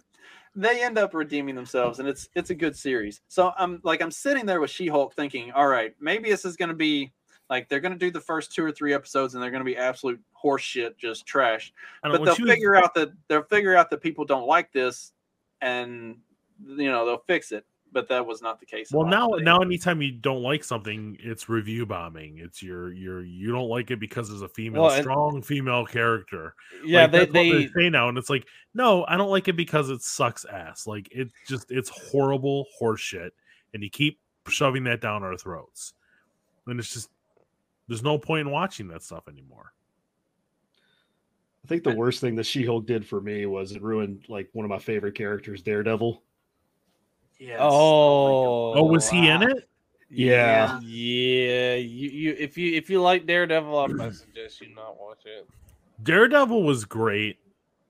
Apparently they're going to try to reboot his. Yeah, they're going to reboot it, but Daredevil was really good. I liked the second, was it Luke Cage? The second season of Luke Cage was really good. The music in it was phenomenal. Yeah. But second season was better than the first season. Iron Fist just sucked. The guy was like just a bitch during the whole his character was Iron horrible. Fist is such a good character, and they did it so bad. Jessica Jones was good too. I didn't watch that one. Season 1 was really good. Yeah, check out season 1 for sure. Jessica Jones was good. Daredevil was phenomenal for its entire run. Luke Cage was very good. The one that they did. What was the one they did together? Was good. Defenders. They did the Defenders was not bad. I liked it. I thought it was really well done. I like the ending. Like the ending was pretty good. Well, and then was that Sigourney Weaver in that one? Yeah. Yeah. Well, and then the Punisher series was good too. I was just all except for the last 5 minutes. Except for the last 5 minutes, it was just such a horrible ending. But the Punisher series was excellent. I forget what was the ending. There are rumors that John Barenthal is coming back as Punisher in the MCU. Yeah, but they're gonna make it. They're gonna water him down. They're gonna tell him. I don't think they have to. Because they're gonna make a legit Deadpool movie. Supposedly. I mean, no way. They like Marvel owning the right and making an actual Deadpool movie. Marvel put Deadpool on Disney Plus. Yeah, unedited no way. Deadpool. No, but they no put way the that they movie on Disney Plus. They are No way. accepting that this is who we are now. Like you can't not do that. You can't be Deadpool, because if they're not Deadpool, if they're not Logan, if they bring Deadpool and Wolverine together and it's not Deadpool and it's not Logan, it's some like squishy bullshit, people are going to absolutely fucking revolt. Like that would be the straw that breaks the MCU's back. You can't fuck Deadpool up. Mm-hmm. Do you not remember what Disney did with Deadpool when they first got the property from Fox? They re-released Deadpool 2 at Christmas. It was a PG-13 version. Did you watch that though? No, I did not. God, it was fucking hilarious. It works. Like it's still Deadpool. Really? Oh my God, it was the most hilarious. It was better than the original, honestly. Like it's because they do it Princess Bride style. Like they do it like it's being told like a fairy tale story to the sick kid in bed. Like it's fucking hilarious. You've got to watch it. Like I know that seems like it's like a Disneyfying Deadpool.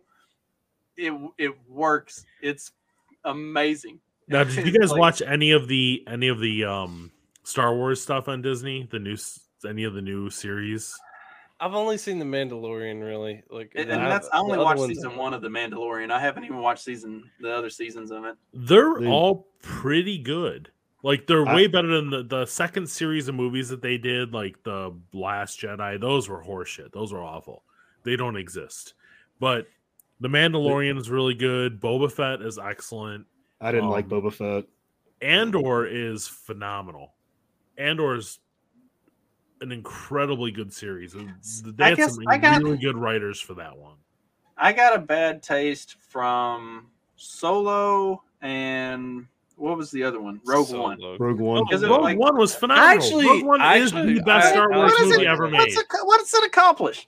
Like, just that Darth Vader scene at the end. A friend asked me, they were like, "So what's this Rogue One?" Movie. I said, "Well, do you remember in A New Hope when they say many Benthams died to get us this information? Well, you get to watch them die. Like that's A New Hope, or that's Rogue One. Like, what does it accomplish? Because you can't get invested in any of the characters because you know at the end of the story they're all fucking dead. Nobody comes back from this mission to get the Death Star plan. It's a very well written story. It's a tragedy. I mean, it's like any Shakespeare. It's a tragedy. But that was the same. See, that was the same problem that I had with a tragedy. That was the same problem that I had with Solo. Is because it's like, okay, we've got Lando and we've got Chewie and we've got Han. Nobody else in this movie has anything to do with Star Wars 30 years from now. So, or 20, however, in the actual Star Wars continuity. Yeah. So anything that happens in this movie is completely worthless because we already know who the characters that survive from this are, and we know everything. I get what you're saying. Like you're more of like you want to have the story expanded on. But the good thing with Solo is it did set up how they started the Empire. Like the end of it is the setup for the Empire. It's how they finance the Empire. It wasn't a great story, but it was a good story. They just don't add anything. It was better than any of the other 6 movies, because the only Star Wars movies in my mind that exist are the original ones that came out. And even Return of the Jedi is still kind of sucky with all the Ewoks. You cut the Ewoks out, it's actually a decent movie. But when you have like Willow size midgets running around throwing rocks at the time, it was horrible. Look, it was horrible. I hated it then as a kid. Let Warwick Davis work. It was horrible, but it was popular at the time. They were just capitalizing on what the market wanted. Midgets and the Ewoks hairy midgets. They wanted it. No, I think that was George Lucas's like really weird fantasy. Like I think that's all that was. Ewoks spun off into its own movie too. Like there was like an Ewoks movie that came after that. Like I think there was a cartoon as well. And then the Star Wars Christmas special. Oh, the Star Wars Christmas special is the worst. We got to the part where they were just like talking Wookiee back and forth. We're like, the hell? How do you even like? It's like 15 minutes of them like just growling at each other, like, that's all it is. Like 15, 20 minutes of that. Since this started with MCU talk, did y'all watch the Guardians of the Galaxy Christmas special? I liked it. No. It was entertaining. Yeah. It's if you take it at face value that it's a one-off just thing for fun, it was good. I didn't hate it. See, the Guardian of the Galaxy, the first movie was good. Was it the second one where it's his father at the end? That one was awful. That one was god awful. I was like praying either to die or the movie end, one of the two. I was like, just please, something needs to happen. Either kill me or let this movie end now. I blame. So James Gunn is now in the process of completely ruining the DCEU. It was ruined way before that. I mean, the Snyderverse had potential, but Gunn came in. They didn't let him have like they didn't sell like they should have just said, "Here's Snyder. Here's the keys to the kingdom. Just do it." Yeah, just do it. So, yeah, like they're doing with Gunn. But so anyway, Gunn has fired everybody except for Ezra Miller and who's the other one? Gal Gadot. No, she's gone. No, she's gone too. Yeah. Oh, Aquaman. Nah, he's gone. No, he's gone. Who else is Yeah, there? Aquaman's gone. Superman's So are they gone, rebooting Batman's everything gone. then again? They're good with keeping Ezra Miller and Who's that? oh, He that's plays what the it was. Flash. They're going to be auditioning Elliot Page for the new Superman. So there's that. You're What? shitting me. I thought that was like a meme. It's legit. No. It's actually for real. Are you? Oh my god. I mean, they're gonna give them an audition anyway. Elliot Page is getting an audition for Superman. I'm telling my wife. Elliot Page. So anyway, and on that topic, why would somebody with a very nice set of tits do that to themselves? Like, God, and just a waste of good boobs. Anyway, so yeah, they're letting James Gunn ruin the DCU right as we speak. But I blame Henry him. Cavill, given the right writers and everything, he would have been the perfect Superman. But why wouldn't you put the drop Flash? the dark? Like you can have some dark, like a dark moment or something like that. But Superman is supposed to be like a character, like a light character. Like why this whole broody dark Superman? Drop all that crap. Like make him Superman again. Superman's supposed to be your dad, and like Batman's Yeah. like the cool uncle with all the toys. That's And how I always Superman view is those two supposed to be characters. like the beacon of hope for everything all the time. Yeah. And Batman is supposed to be the The guy who cynical knows, like, kind. hey, this is all a hellhole. Like we gotta deal with it's like, did y'all see the so the one thing the DCU did really well? Batman's for the your last- libertarian uncle.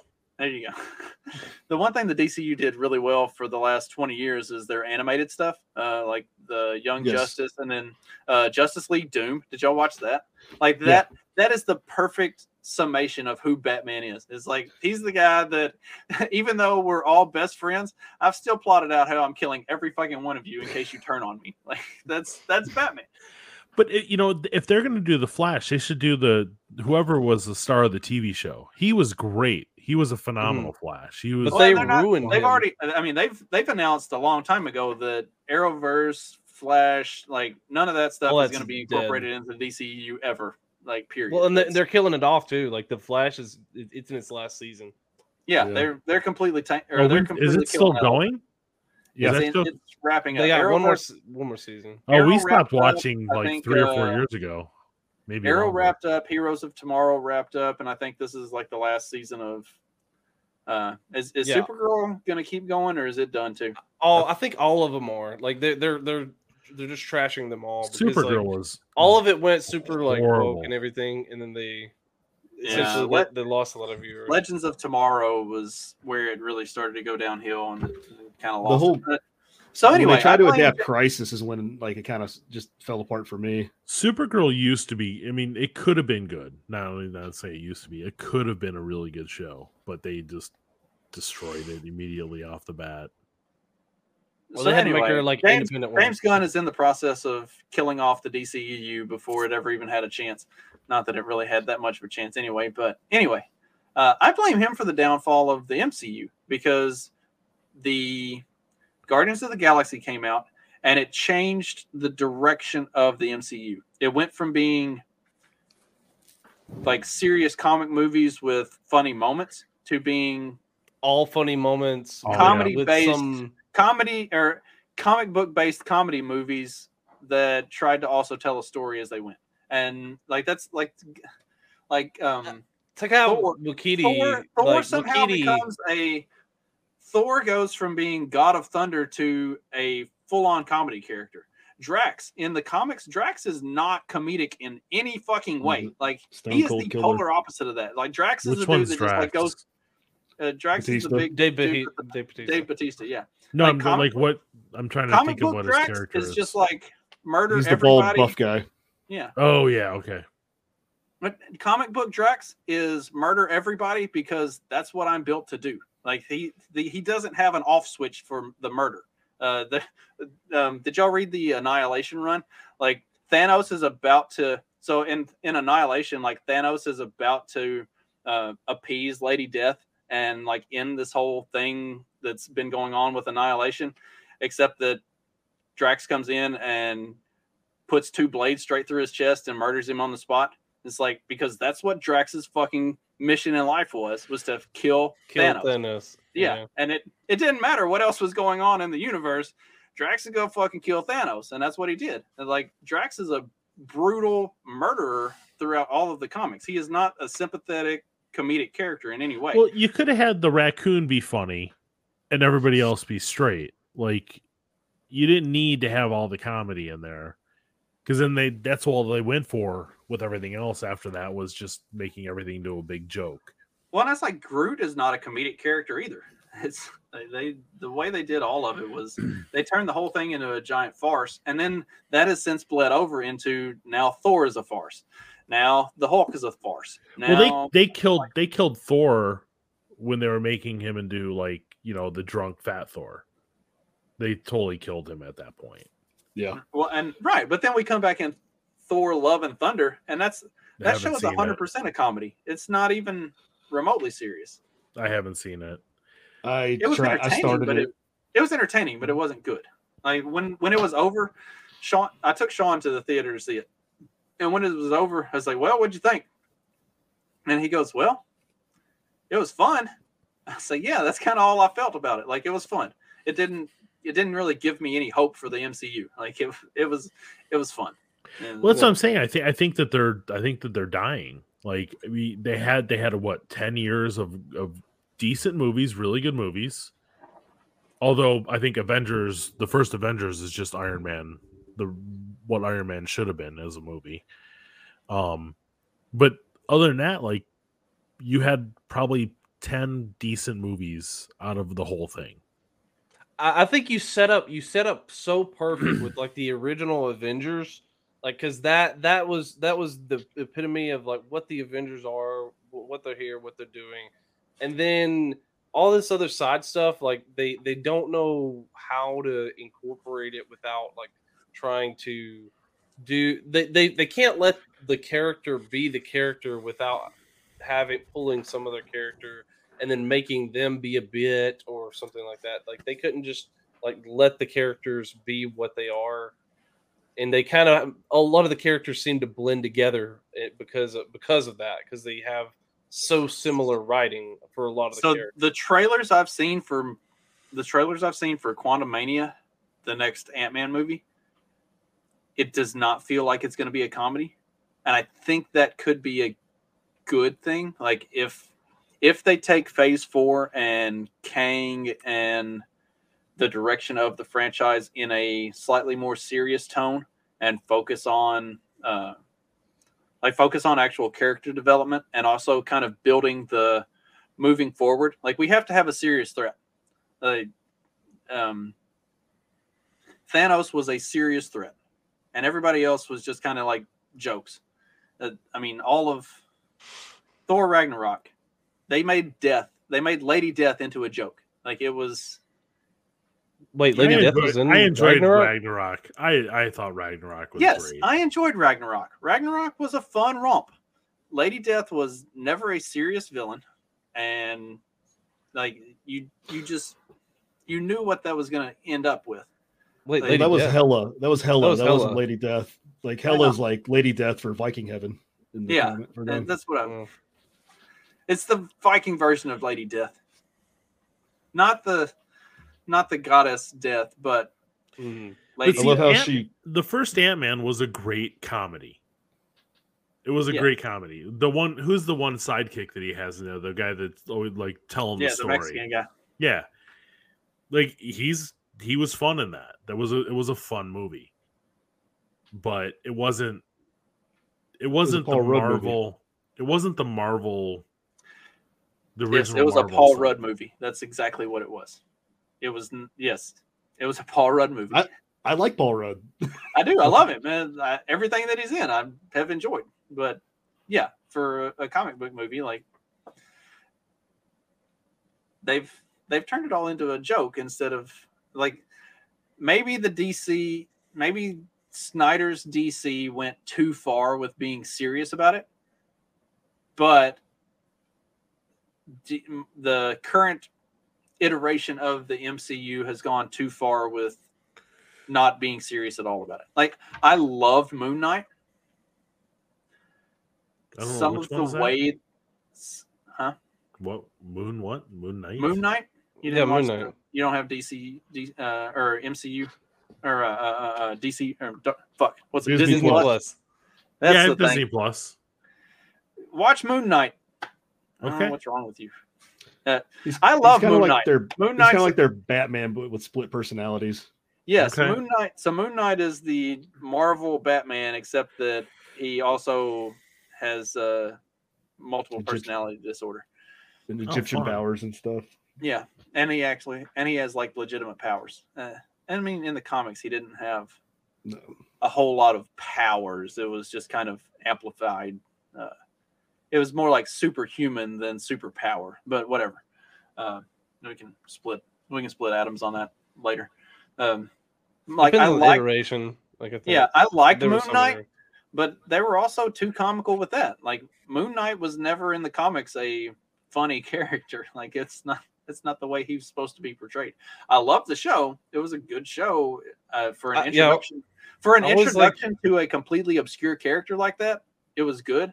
But I mean, it left a little bit to be desired as far as just like, because I was actually a fan of Moon Knight. Like I actually read Moon Knight. I liked Moon Knight comics. That, like I only like the might be- crossovers, like with Moon Knight and Spider-Man, like those. Oh yeah, and there were some with Daredevil too. Like What did you guys think of the last Spider-Man that came out? I thought it was really good. I loved it. Really?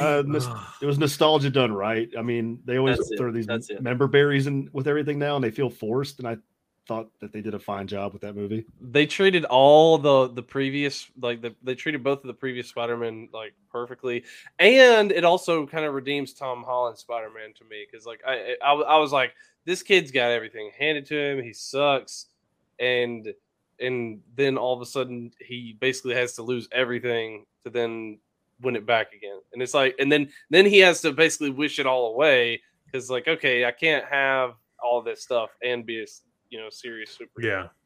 So Did you I notice thought it that was they- good. It was a little bit too long though. It was like 3 hours? It was just a hair too long.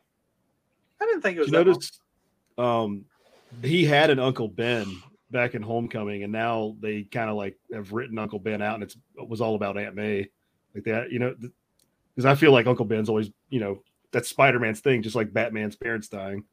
It's like a part of the character. I think that the reason that they did that is because there were people, because you saw Uncle Ben die in 2 different other Spider-Man universes, basically, and so they didn't want to repeat that. Because even people that I was talking to is like, okay, there's going to be a new Spider-Man. Like, are they going to kill Uncle Ben again? I'm kind of bored of that. Well, I don't think they needed to show it, but like I feel like they just kind of wrote the character out. Right. It No Way still Home. needed to be a part of his backstory, but they just kind of like ignored Ignored that it. entirely. Yeah. It was like, I not only was it not something that we saw on film, it wasn't something that seemed to be a part of his life in any way, period. And that's where Like the he problem- didn't remember it. Yeah, he didn't have any of the. well, they Like, he gave didn't her, have, there were no callbacks. Like they should have done a callback. I don't even remember Uncle Ben even being in the first one. he wasn't. Okay. Yeah, I think it was just referenced. Yeah, they gave the whole great power, great responsibility line to Aunt May in No Way Home. Pretty much, right? If I recall. Yeah, Basically. Yeah, that didn't even get attributed to Uncle Ben. That was But the first one of that series was phenomenal. That was just an incredibly well done movie. Well, So Michael I Keaton thought- rules. Yeah, Michael Keaton he's the only Batman in my opinion, but and he was a fantastic vulture. Like, Yeah. I really looked forward to seeing him. Hopefully we still will get an opportunity to see him like be a Didn't he- villain. He said he was going to come back for another movie. I think. Like, Yeah, I think so. Hopefully we get to see that. didn't he do like a villain movie in like the 90s? Multiplicity? I don't know that was a What's that? villain necessarily. I'm joking. No, that was a comedy. I love that movie though. Yeah, I mean, at least one of those personality, or at least one of those clones, was probably a villain. But I thought he did something in the 90s that was more of a bad guy character. nah, here over the last, I think it was in within the last 10 years, he had the Birdman, which was Yeah. where he was like an actor who played who played like a superhero, and then he was kind of dealing with like identity crisis type stuff. It was really really good. Yeah, because his character in that was so well done. Yeah. In the Spider-Man one, he was. Yeah. He had a great character in that. Yeah, he fit exactly like what a like modern Vulture villain would be like. Yeah. Yeah, I thought there was a lot of potential with that. I thought the last Spider-Man was a multiverse movie done right. Like, did any of y'all see Doctor Strange and the that was Multiverse horrible. of Madness or whatever? Yeah, so bad. I didn't understand why people liked it. I was like Sean and I sat because they were told to like it. That's why. Sean and I sat right there and watched it. And when it was over, he looked at me and he goes, "Did you think that was bad too?" I was like, "Oh my God, thank you for saying it first. Like, I thought it was terrible. I can't believe we did this." Like, I wasted all of that hour and a half or hour. You get into some movies, you're like, "Is this ever going to end?" Like, I did not expect my 13-year-old seeing a Marvel movie to look at me and say, "Did you think that was bad too?" Like, well, I think they totally destroyed her character. Like, she had a great character. Yeah. And they like Scarlet completely, Witch. they completely. and all the multiverse characters that they brought into it were inconsequential. Like, dude, yeah, you literally bring in Mr. Fantastic, a multiverse Captain. Well, and Marvel. their joke, they're there as a joke. Like, they're not meant to be the real, like, Reed Richards or whatever. Like, I mean, they might be in the future, but you bring all them in for no more purpose than to murder them off. Like, it was. You're telling me the greatest telepath in the world, like, somehow just got like snuck up on in his own mind by some like red vampirist looking thing. That was the dumb. That was Reed like Richards. That was like one of the smartest ever. people in Marvel universe. Like, he just turns into spaghetti. It was everything about the way they did the multiverse part of it was just fucking stupid. And they also did the comedy shtick for it too with zombie Doctor Strange. Like, it was so awful. That was funny. Yeah, that was actually a funny part in the movie. No, Steve. No, it was cringe. No, it was terrible. You were being a boomer. That was terrible. Yes, that was funny. The cringe was, the whole movie was cringe, but that was it was cringy. Did you guys watch the Spider-Verse one? The Into the Spider-Verse, the animated one? Yeah, that was excellent. That one was fantastic. Yeah. My wife and kids love it. I haven't seen it yet. It's really good. It's pretty good.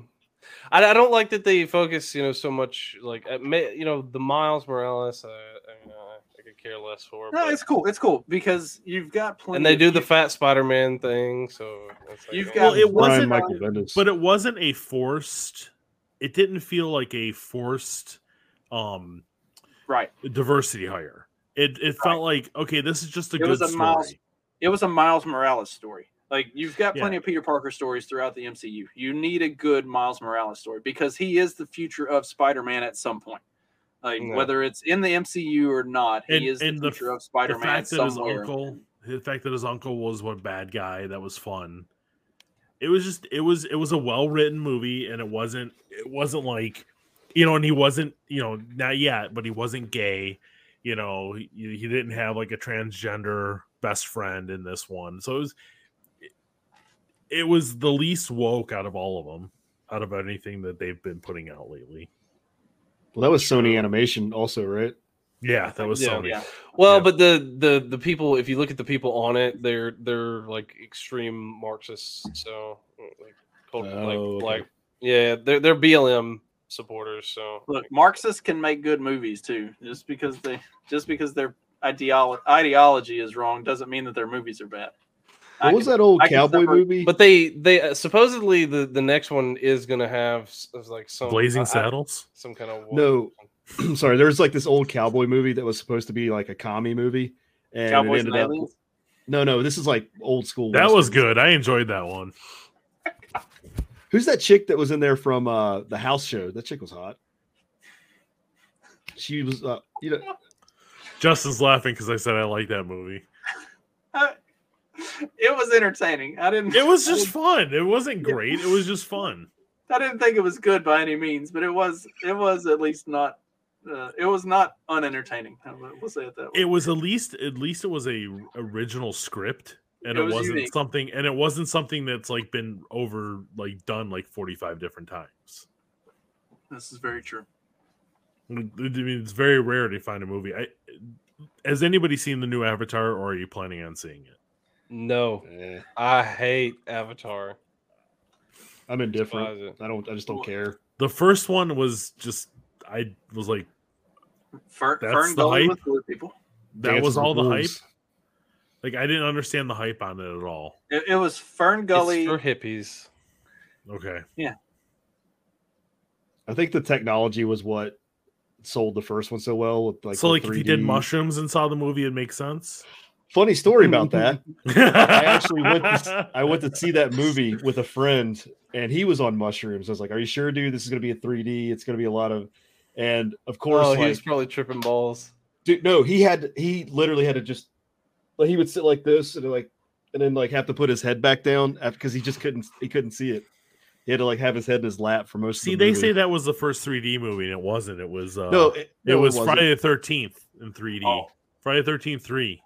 And then Jaws 3D, the third one, was the 3D. But I think it was the first one that sold people on any concept of 3D. Okay. Well, there was a lot of new Captain America in the original technology.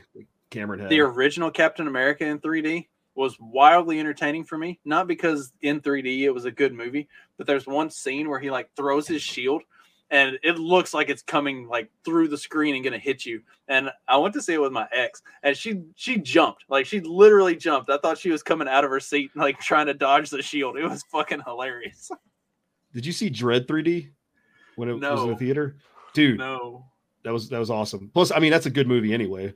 Dredd was great. Judge Dredd was not the Stallone one, the newer one. And I mean, it was. Yeah, I mean, Judge Dredd. It was a 90s shitbag movie. I'm talking about the one with Carl Urban. Yeah. The one with Carl Urban was like Judge Dredd done right. That was awesome. I'll have to watch that one then. I haven't seen that. Yeah, Dredd is Judge Dredd is good, but I had I forget. Oh, that was I had to turn it down because whenever I was watching it, I was living with my parents and they don't like a lot of the swearing, so it's Plus, my parents were the same, and I watched Spinal Tap one time. Oh, God. And my mom lost her mind. Dude, that 90s Judge Dredd also had a trope that was for some reason a thing in the 90s where you have to shoehorn Rob Schneider in as a sidekick. Yeah. Yeah. How did he get in every movie in the 90s? He was in so much in the 90s. I don't know. That was what you had to do for your movie to sell. You had to have Rob Schneider as the quirky sidekick. Otherwise, his best sidekick role was in Surf Ninjas. I'll Die on That Hill. Surf Ninjas? I don't think I've ever seen that. I remember watching it, but I don't remember anything about it, and I kind of feel like I don't want to go rewatch it. It's 90s cornball.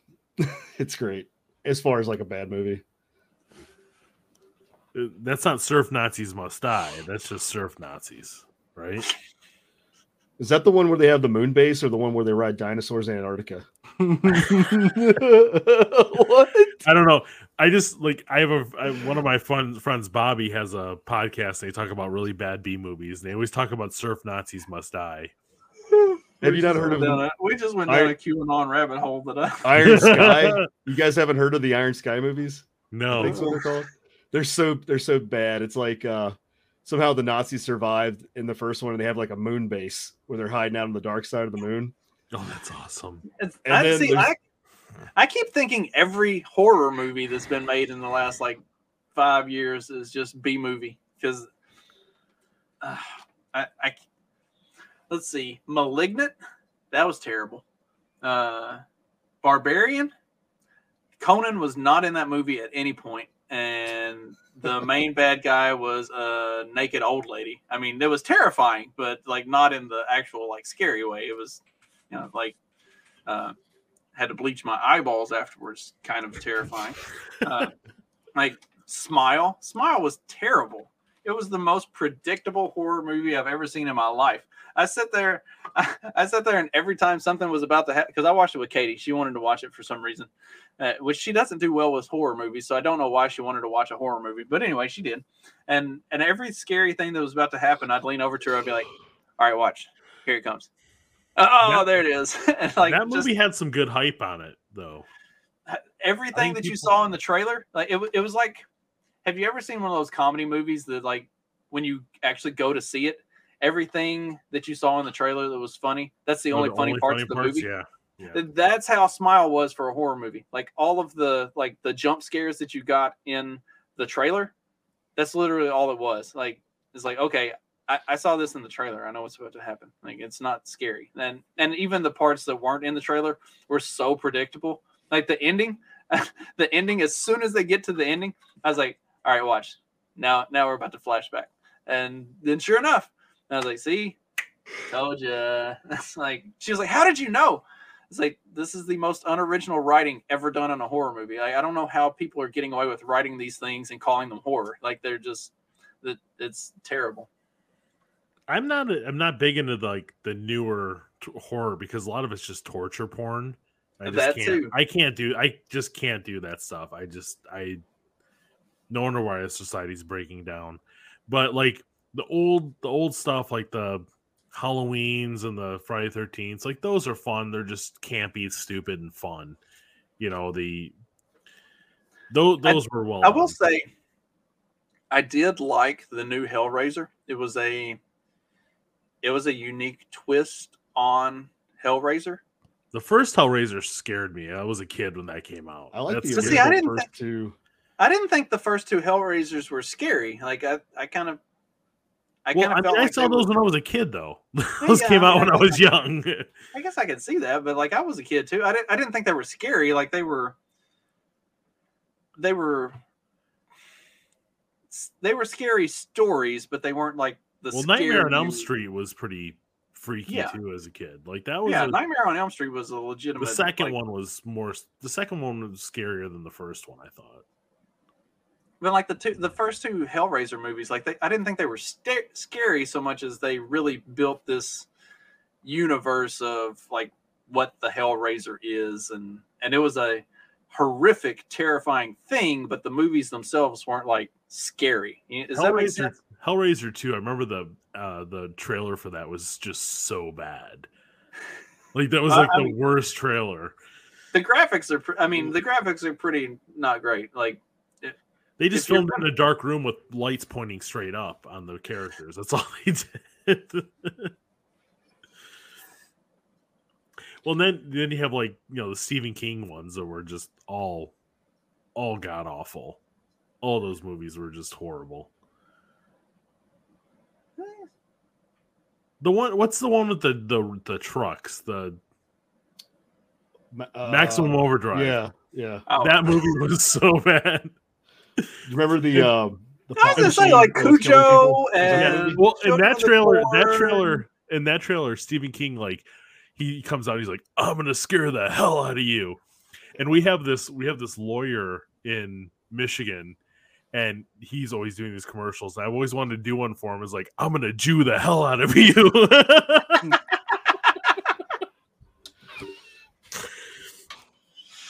Oh God.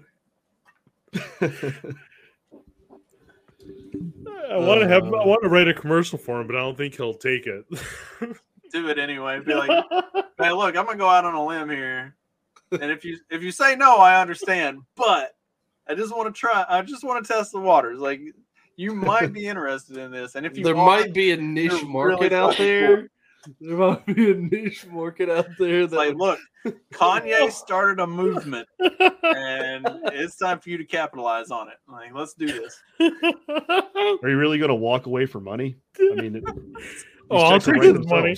I mean, if he is a Jew, that's all you got to say is like, are you really going to walk away? His last name is Bernstein. 100%. You can take that to the bank, which he owns, or at least a family member. Oh God! My wife gets so mad when I tell that joke.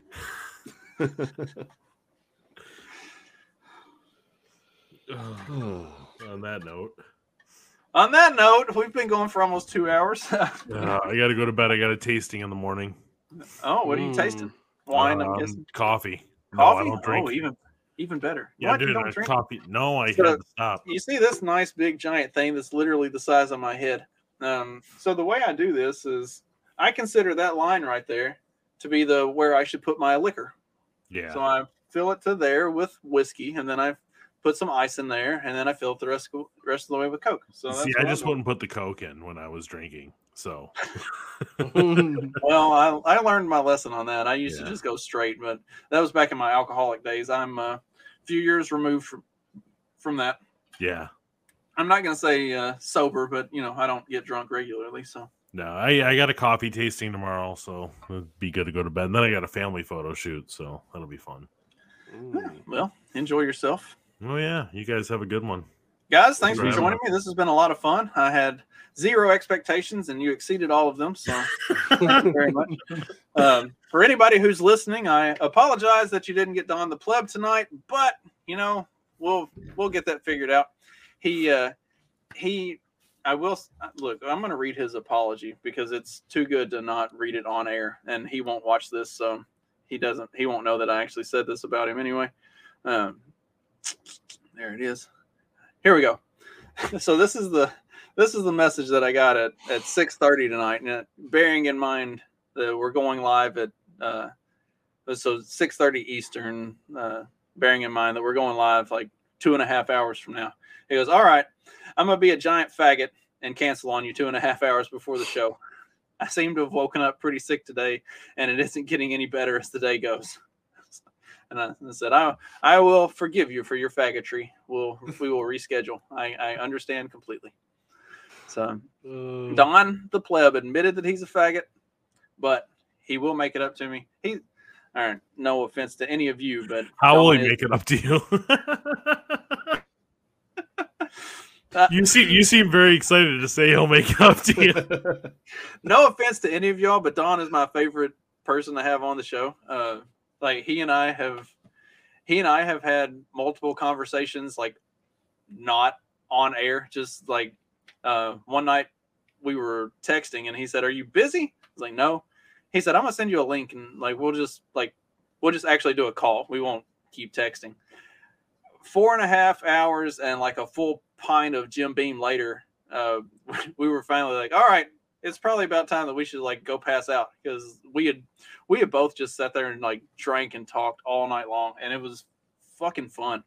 Like we didn't even talk about anything in particular. We just chat, and we did like we'll get to texting each other, and we'll just talk for like 2.5 hours about life and shit. So like Don's my favorite guest because we can talk really seriously about this kind of stuff, and then as soon as the show's over, we're likely to go until sunup talking about everything else. And like he's a super good dude. So that like I enjoy having conversations with him. So I was really looking forward tonight, but this has been a whole lot of fun too, because I don't normally get to talk about comic books and comic movies and stuff like that. Like this has been a nice change of pace. And for anybody who's listening to the show that doesn't like any of that shit, sorry, I don't care. Like, if you didn't know I was a nerd, I don't know. You haven't been paying attention. We really should do a breakdown on Utopia. I mean, there's a reason you're doing the fact checking. I say if you gotta have part of a nerd. If you miss the Captain America over my shoulder, like we really should do the breakdown on Utopia, though. We got to do that. Oh yeah. That was the European one was. See, I've got to sit down and watch through that and go through that one with Sean, because he and I watched the American one, and they're two completely different shows. Yeah. I mean, they're equally good in very different ways. But yeah, I've got to sit down with him and go through the European or the British version too, because and then we can do full breakdowns on them. When you're ready to do that, let me know and I'll rewatch it. Okay. So I want to take notes on stuff. What, Jack? Are they both? Are both of those on Prime? I know the American one Yeah. is, but is the British? Yeah, as both well? of them are. Yeah, but they're scheduling to take the American one off Prime soon. Well, of Imagine course. that. I mean, Too does much that truth. surprise anybody? Way too much truth. Fuck, I think I need to buy the DVD set of that. Speaking of which, so that's something that I have been suggesting to people that I have like just normal conversations with. Buy hard copies. Buy hard copies of shit. I mean, that's the reason I have all of these. It's the reason I have all these fucking bookshelves. Like, don't trust digital copies of stuff. That it's not going to exist. Whenever they decide that it's something that's hitting too close to the truth, then they're going to remove it. So like have hard physical copies of. So something I've been doing is we've been buying books, and I plan on giving my kids a whole stack of books when they graduate, like different, like 1984, Mein Kampf, Constitution, whatever. I'm just gathering books I know are going to be outlawed. Well, That's what I've been doing. Yeah, that's what I've been doing as well, man. Like even like children's books. Like my mom works at my high school I went to, and like the amount of books they're throwing away and like the books that they're bringing in there now, and she's telling me about all these new books. I'm like, dude, why is this in a school? But like, positive side, I get all the old ones that I'll still would let my kids read. Yeah, but I think like even the ones they're bringing in, like the genderqueer book, I saw Poole did a breakdown on that book, and it's actually really tragic. Like, the story of that girl is just horribly tragic. And I think it's something that you should probably check out. I mean, like, I probably will order one of those too. But I think you're absolutely right on the hard copies. You got to have them. Yeah. Well, guys, thank you. This has been a lot of fun. I'm going to end this, and then y'all can stick around and we can chat a little bit more if you would like. I'll stay for a few. For everybody watching and listening, thank you for tuning in. This has been a lot of fun. Again, I'll be rescheduling with Don sometime here in the very near future, and we'll get to do a follow-up on that. Be sure to tune in to all the daily content that I've got. If you are not subscribing to that on Locals or Patreon, or I guess mainly Locals, since literally nobody is subscribing on Patreon, but like 100% of my subscribers are on Locals, which surprises the hell out of me. But okay, cool, whatever. I will go where the people want me to go. I am a whore, and apparently $5 a month is all it costs. Be sure to check out Fox and Sons Coffee and Agorist Acres for all of your beans and seeds needs, and Paloma Verde CBD for all of your CBD needs as well. And he's got that Delta 8, so if you want to get a little, there you go. All right, that's all I got for tonight. I will be back on Wednesday with a brand new episode. Actually, I think I'm going to be interviewing Jason Rink. I think we've got our we're getting our reschedule lined out, so that should be Wednesday's episode. You can tell I'm most of the way through this thing, starting to slur my words a little bit. Anyway, if you're not watching the video, you have no fucking clue what I'm talking about, and I don't know what's wrong with you. You should be watching this on either YouTube or Spotify, because the video is on Spotify. If you didn't know that, just open the fucking app and look. Anyway, should somebody say retarded? Oh wait, it's the other show. It's the wrong show, Steve. Wrong show. I mean, you came so. I don't even have that in the queue to play. Like, I've got an ad for your coffee that I could play, but other than that, I don't have anything. What's the outgoing? Fact check that one. We'll get out of here on that. Thanks, guys. This has been fun. Later. We've got a brand new sponsor for 2023, and I am really excited to partner with Agorist Acres. Now, agoristacres.com, you can find over 100 varieties of seeds. They've got vegetables, flowers, all kinds of stuff. They've got heritage brands, everything that you want to start any kind of garden that you need. It's free shipping on any order of $20 or more. They've got cool packaging, and most of the seeds come in a fancy glass vial, no paper envelopes. They accept US dollars and crypto and can easily take either at checkout.